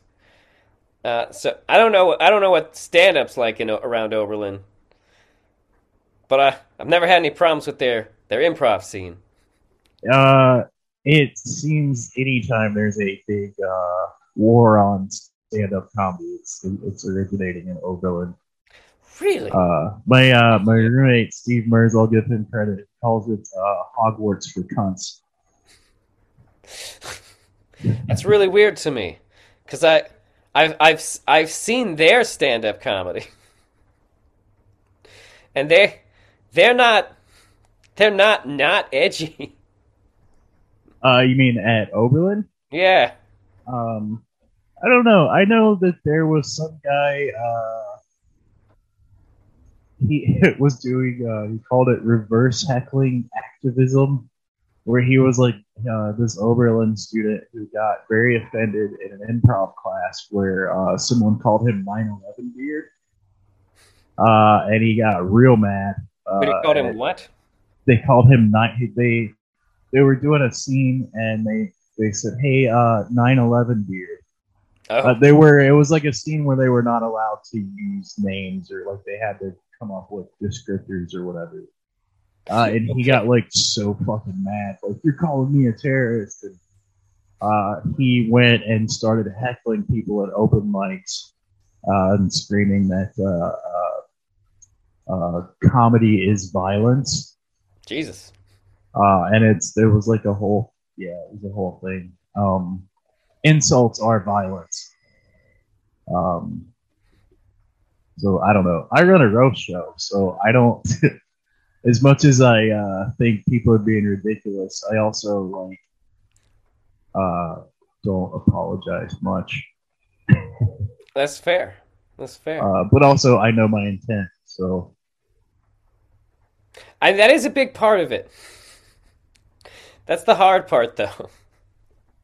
yeah, Like, so, like, yeah, with a roast, you kind of have to, you kind of, with roasting, you kind of have to just go with it. yeah, yeah. And I mean, and we don't go out of our way to be. We only go out of our way to be funny. If that, you know, is calling my friend Tabitha a dumb whore, then that's what happens now. Hmm. Uh, but it's it's roasting. Yeah, It's a different thing. I will say that we have a lot of the feedback for our show is that people are very comfortable there. And I mean people that are usually are offended or feel unsafe at shows with a lot of male. It's that kind of thing. no, Um, I hear you, man. Yeah, so that is what Jeremy tells me is the feedback he's gotten. So that's that's good. cool. Yeah. Jeremy is another person who I kind of know, and he seems like a cool dude. I was at a, Yeah, he's a cool fat dude. I mean, there's nothing wrong with that. I don't know. I was at the electric pressure cooker, and he didn't so much do comedy when I saw him there last, but I thought what he had to say was really Yeah, he doesn't so cool. much do comedy ever. I'm kidding. Yeah, he's for 6 years. He goes up at the end of the show and he roasts everyone who's touched the microphone during the roast battles and stuff. I mean that is part of it. Is that if you're gonna go up there and roast people, you should be prepared to be roasted. Yeah. He gets off easy sometimes because he's at the end. People don't realize that he's a target. So, but That we is the give him advantage enough. of going last. We make him feel bad enough about himself on the podcast and stuff. So, Oh, what's your podcast called? ad hominem radio. Ad hominem That's radio. what we're calling it now. It's we had it was the Ad Hominem Attack Show podcast, uh, but we keep changing it. So. Alrighty. Oh yeah, got anything else you want to plug? No, I think that's it. We have the roast battles are we're working on tournament for the summer and some stuff. We'll have announcements about that pretty soon. We all four have to be having good mental health days to get our shit together I to understand that. plan the next 6 months of shows. So, if anything, I guess just keep check out the we have a Facebook fan page and stuff. We'll be making announcements there. That's cool. I'll have to come check that out sometime.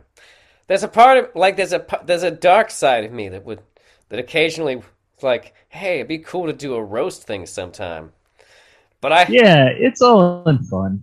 I don't know that if anyone's like really had their feelings hurt. I haven't heard about it.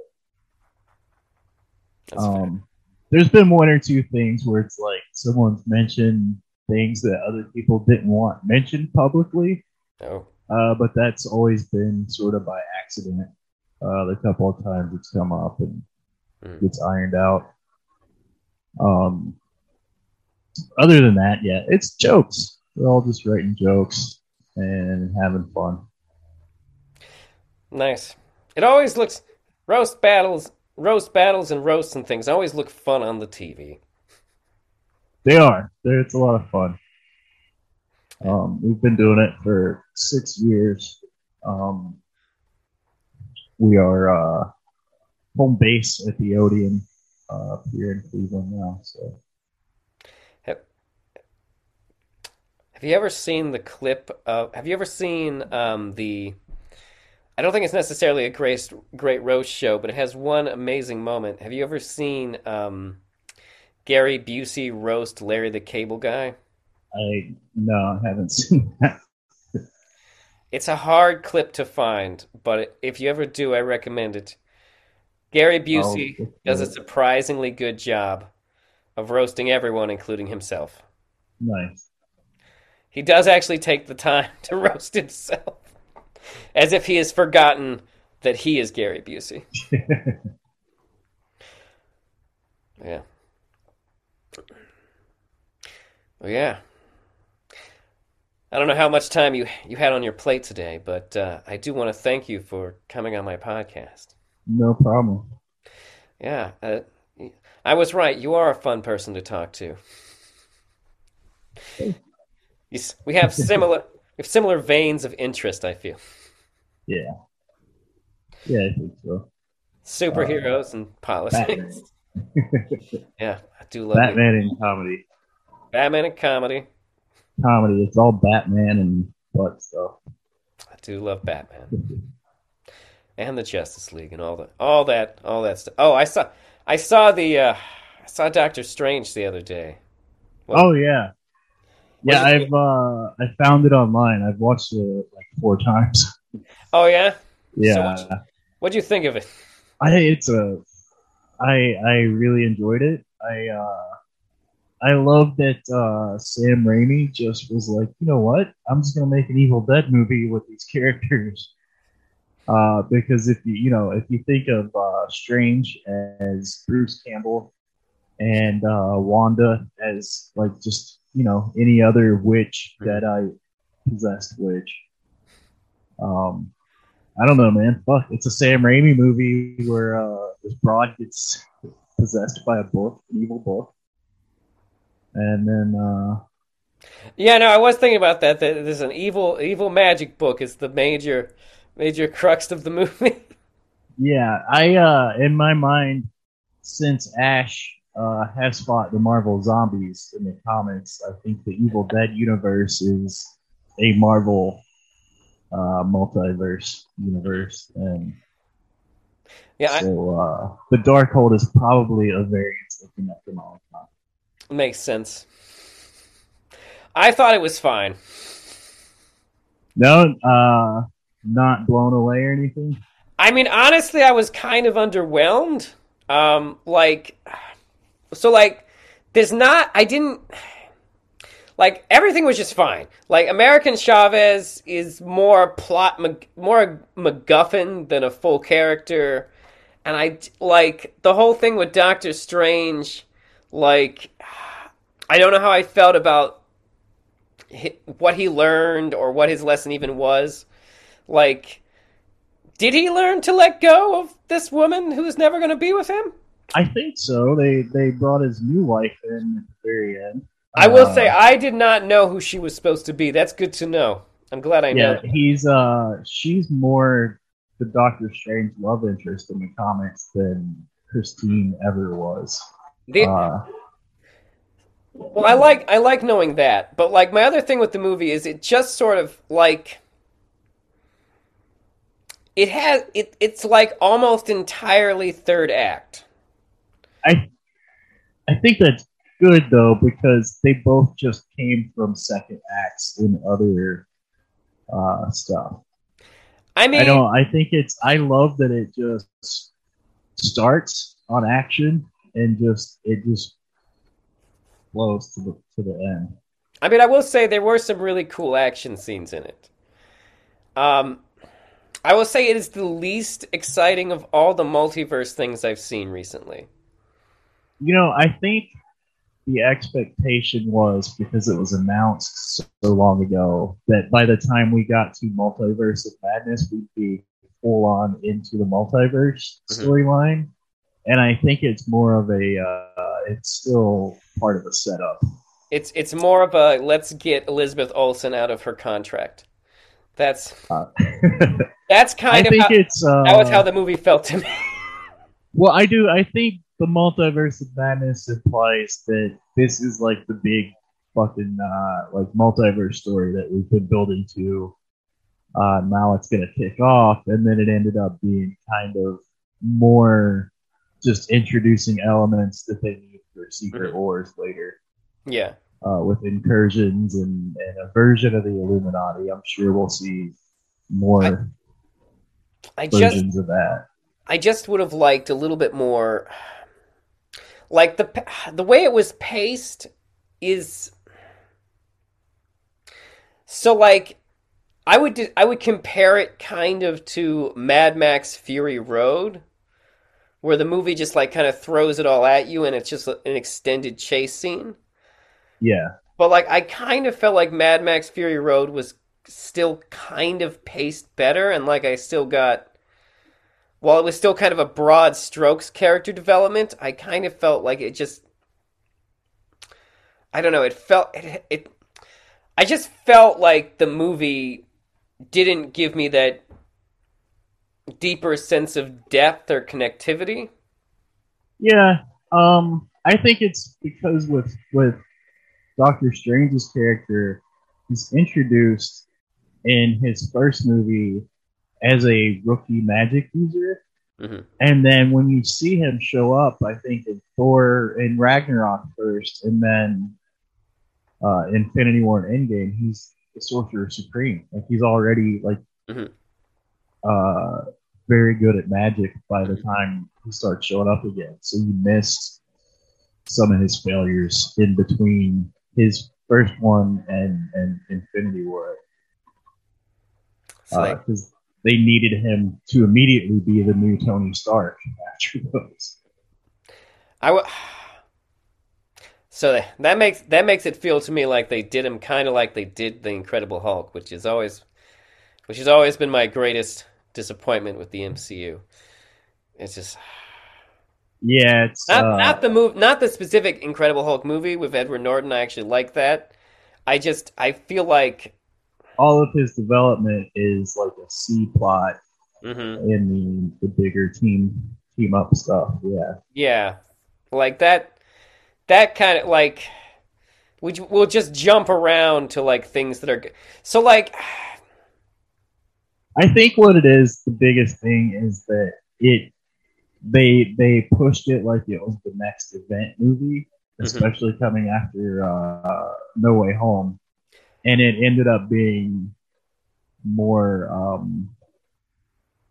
Like it feels all like all Act Three, but what they accomplished is like Act Two or whatever the next Secret Wars thing is. Have you read Hickman's Secret I Wars have not or? read Hickman's Secret Wars. All I know about so like Secret Wars, I don't even know what to expect from this series because they've used the title Secret Wars in the comics so many times for so many storylines. It's like Yeah. ridiculous at this point because there's Secret Wars 1, the Secret Wars 2, then there was that other Secret Wars they did a few years ago, like in the early 2000s, where it was like painted covers and stuff. And then uh and now we've got a new Secret Wars with Jonathan Hickman that I haven't read. So that one, in the context of the multiverse, Secret Wars, and they mentioned incursions. It's a storyline where the Illuminati are formed to.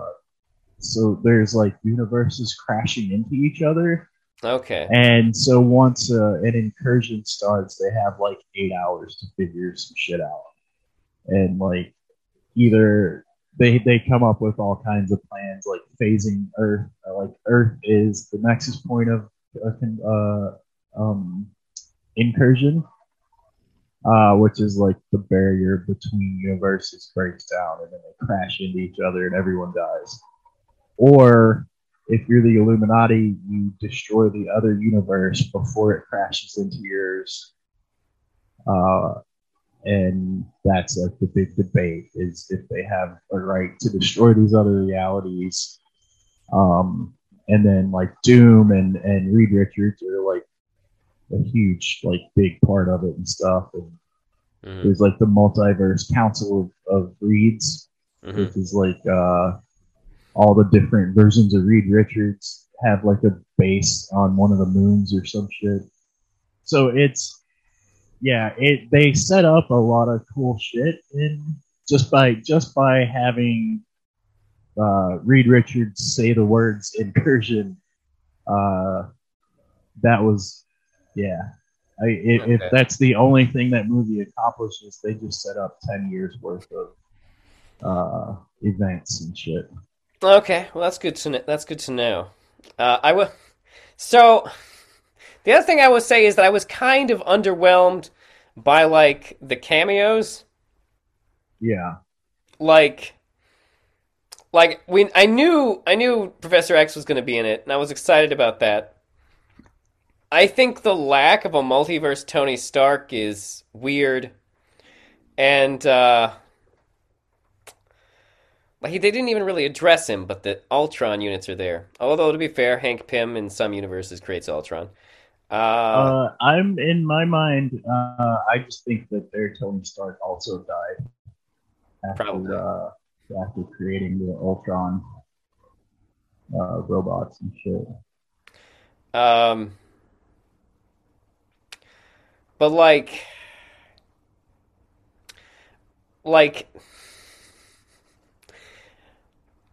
I don't know. I had mixed feelings about John Krasinski as Reed Richards.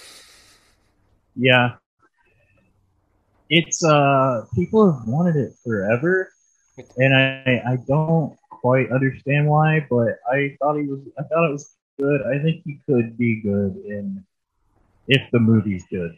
I think he would be fine. Um, and I think it also depends on who the other three are that he's playing off of. Mm-hmm. That's fair. That's fair. I I don't know. I'm not a big John Krasinski guy. Yeah, Like I have very mixed feelings on him as he a does Jim Halpert very well, and I don't know that he does other things as well yet. Mhm. So I haven't seen him in much else. That's fair. And this may just be a personal thing, but Jim Halpert is not anyone I would want to be trapped in a elevator with. I know there's Jim Halpert's a psycho uh, theories online and stuff. Hmm. Um, yeah, I don't know. I think it just depends on what that movie is. True. But I also, if they do the Council of Reeds, they're going to be casting 20 different because they all. I know they in Loki they established variants can or cannot look like the same person. Yeah. So I, if he plays just one of the Reed Richards, mhm, that might be cool too. true. I, oh, that was the other thing that kind of annoyed me is that they designated the MCU as 616, and I was just like, really? You're gonna give it the comic books designation? What it? What does that Yeah, make? What does that make the comic book universe's designation? You're not gonna I tell think me I think the it's same. I'm just picturing it as a different set of multiverse. Hmm. I know it's DC, but like Grant Morrison set up this idea of an omniverse, which is a collection of Yeah, multiverses. yeah, I have that book. Uh, So I just think of it that way. That's the because it's the main timeline in the movie in live action. I guess that Uh, makes sense. like it's the main timeline in the comic. The Iron Man timeline. Uh, but I do. I mean, just mentioning the Baxter Foundation. They called it the Foundation, which implies more of like the Future Foundation storyline. Yeah. Um, so I think they dropped a lot of cool shit in it that they're gonna hopefully use later. They don't usually do that stuff by accident or without intent. That's fair. So, like, maybe part of it, though, maybe part of my, like, underwhelming has also to do with everything else they've already done with the multiverse so far. Like, What If had a lot with the multiverse, and Loki was had a lot, and even Spider-Man No Way Home, where it kind of felt like this should have been, I don't know. It It made should have been the 3 hour um, length that it was 2 years ago when they announced the length and included more universes it. and Yeah, stuff it was a like that. disappointing number of universes they visited. Yeah, I mean they showed like 20 of them just in passing, Yeah. but they only went to two Mm-hmm. outside of the main one. Yeah. Um, yeah, it implies a lot more universes Mm-hmm. uh, with the title, but I think they were going for that MOM with Wanda, and then releasing it on Oh, they did do that, didn't they? Mother's Day weekend. I hadn't thought about So that. That's actually some of the most hilarious timing I've seen since they moved Batman versus Superman to Good Friday. What was yeah, I don't know. I think I'm hoping that this next Thor movie is a multiverse thing. I mean, if they're introducing another version of Thor Yeah, but with it's Natalie Portman right after a multiverse thing, I'm hoping that the next incursion is happening in Thor. I don't know. It's like the thing about it is that it she has his broken hammer somehow. So I think it's from the same universe. That's unfortunate. Yeah. It seems really like a really odd choice to me to introduce this Jane Foster Thor and during all this multiverse shit and her not be from another like Sylvie's universe from Loki. Yeah, I haven't. I don't feel like I've seen enough of the film to really make a real decision about how I feel about it, or how much I'm anticipating or not anticipating it. But I'm getting a real like this is a retirement film. Like It seems that way, but they're gonna Hemsworth put him to is. bed, and it's gonna be Natalie Portman in the next one or something. I hope not. Just because I mean, he's been there from the beginning, and he's the only one that has publicly been like, "I'll fucking play Thor for the rest of my life." Uh, you know, Mhm. The other guys all want to leave and do artsy shit or whatever they do. Um, I don't know, man. I would totally just be Thor for the rest of my fucking life if I had the opportunity. Well, we'll find out in July. Yeah. You're gonna pay me what? I'll do it 20 times. I mean, it's clear that at some point they either want to get these actors off their contracts, or the actors are get tired of it at some point. Because apparently Elizabeth Olsen is like been commenting in some recent interviews about her frustration with contracts and like how they work. You know what? I think I read some of that, and it seems like one of those situations where these comic book news outlets they run into like an Elizabeth Olsen, and they go, "Hey, are you frustrated that you're only doing MCU movies?" And she'll be like, "Yeah, I guess a little." And then they go like, "Elizabeth Olsen hates doing MCU movies." No, you're right. Uh, That does sound like comic book media.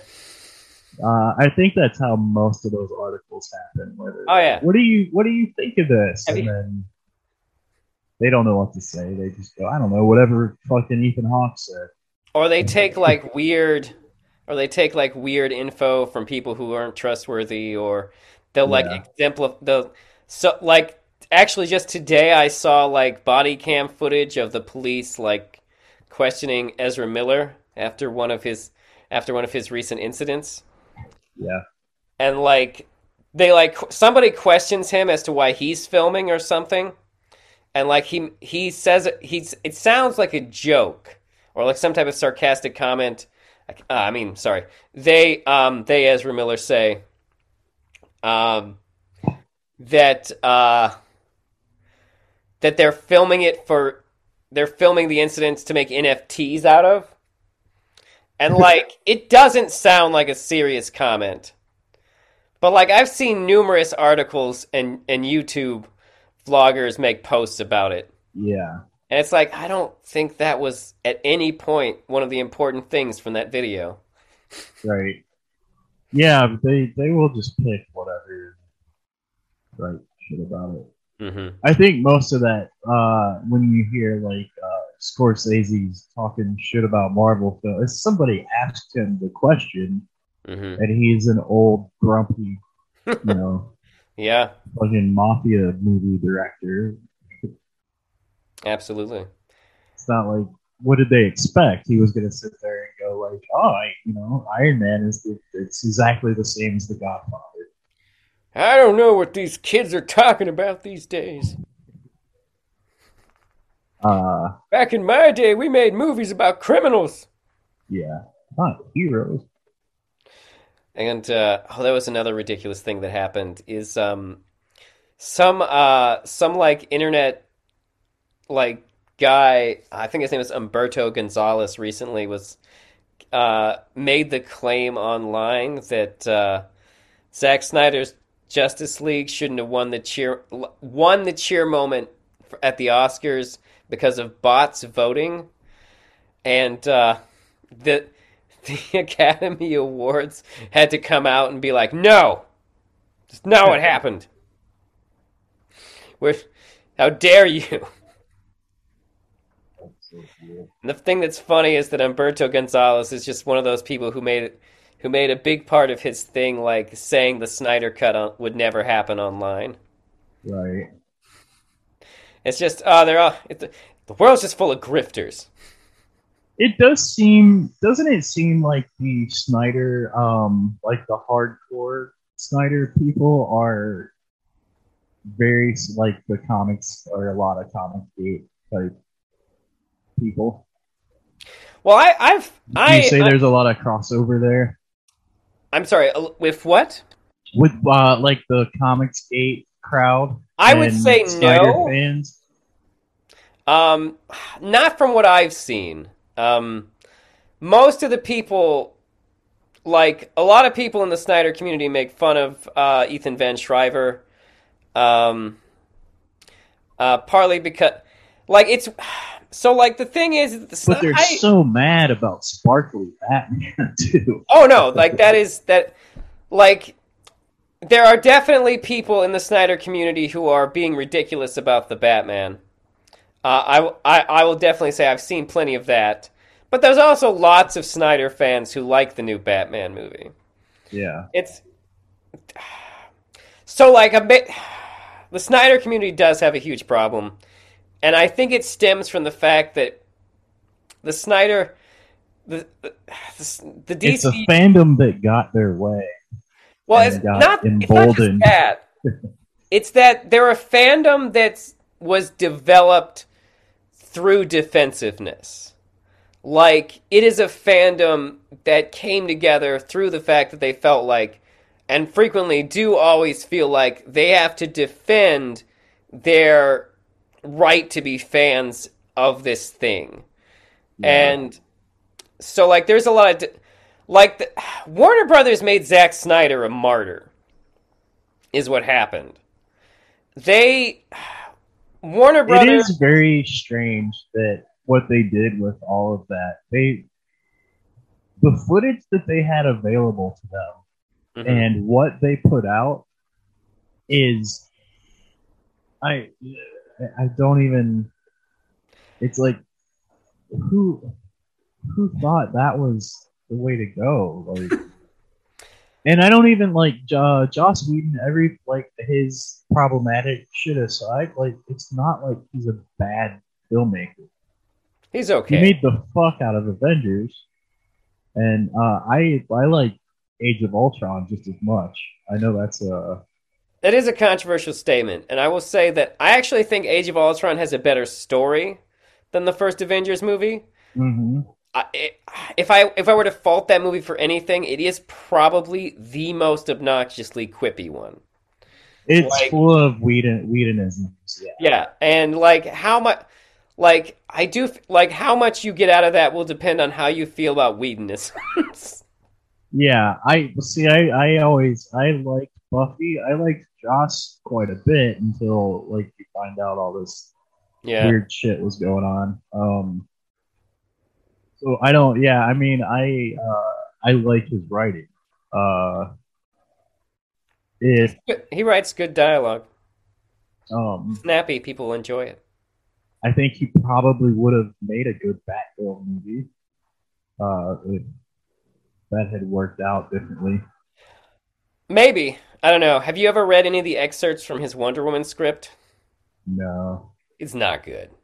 Uh, Like, um, yeah, I do also think that those things are just assumed because he was good at Buffy with strong female character and stuff. But mm, now when you realize that that was uh, cognitive dissonance situation. yeah. Oh, did it cut out there?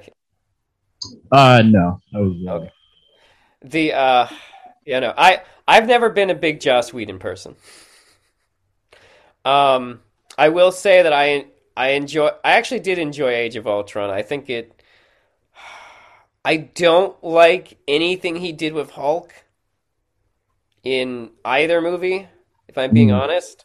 yeah. Um, but there were certainly things in both the Avengers and Age of Ultron that I thought were good. Um, and I will say I do think Age of Ultron has a better story than the first Avengers movie, which I think is kind of um, it's a fun movie, but it's kind of doesn't really have much of a story or plot to it. And like I think Ultron. no, Ultron I think has a better story. Yeah, The yeah, yeah. first one. Oh I yeah, yeah. I just think the characterization of Loki is very weak, and like just not a lot is really going on in it.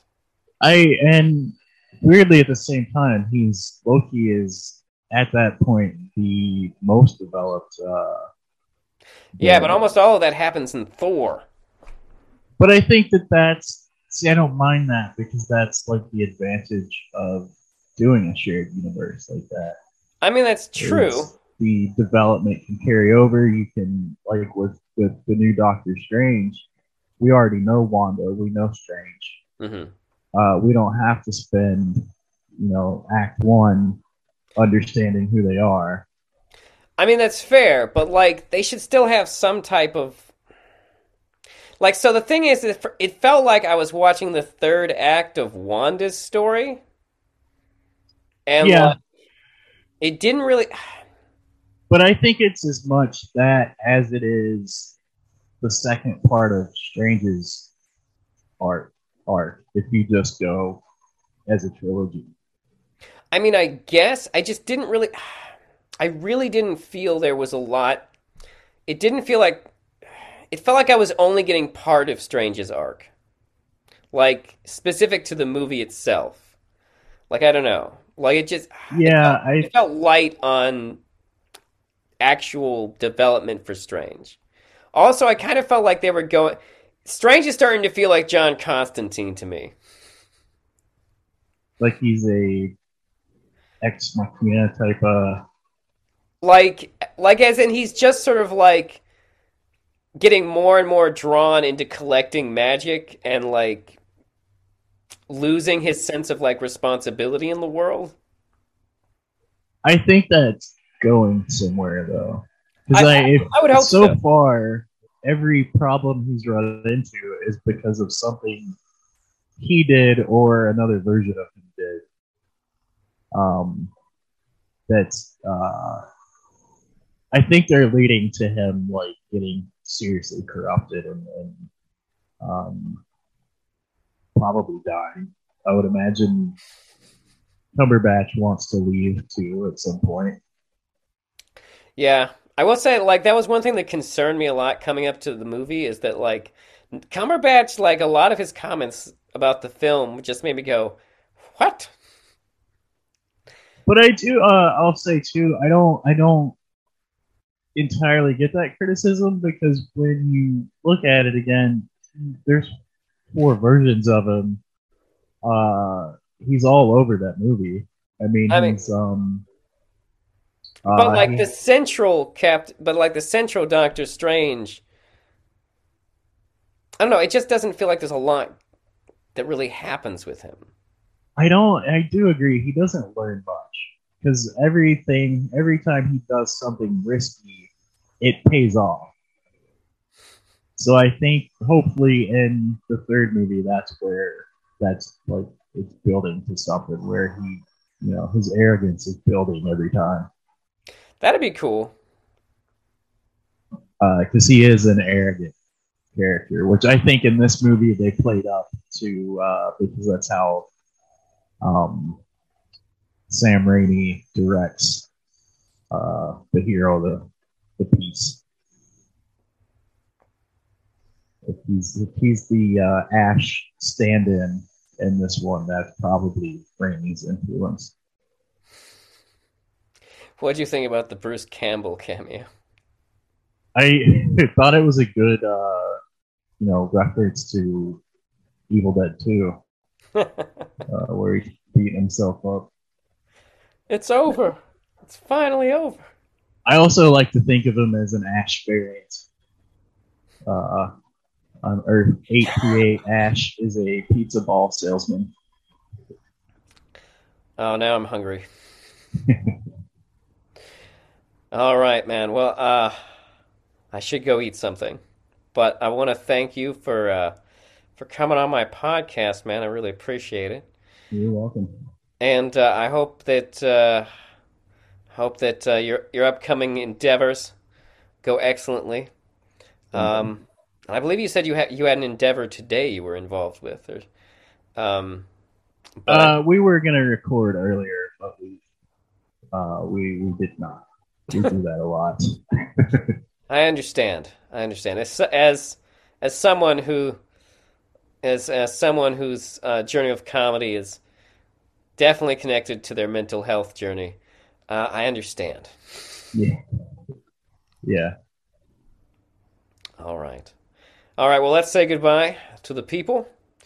Thank you for listening, Goodbye. and have a great day.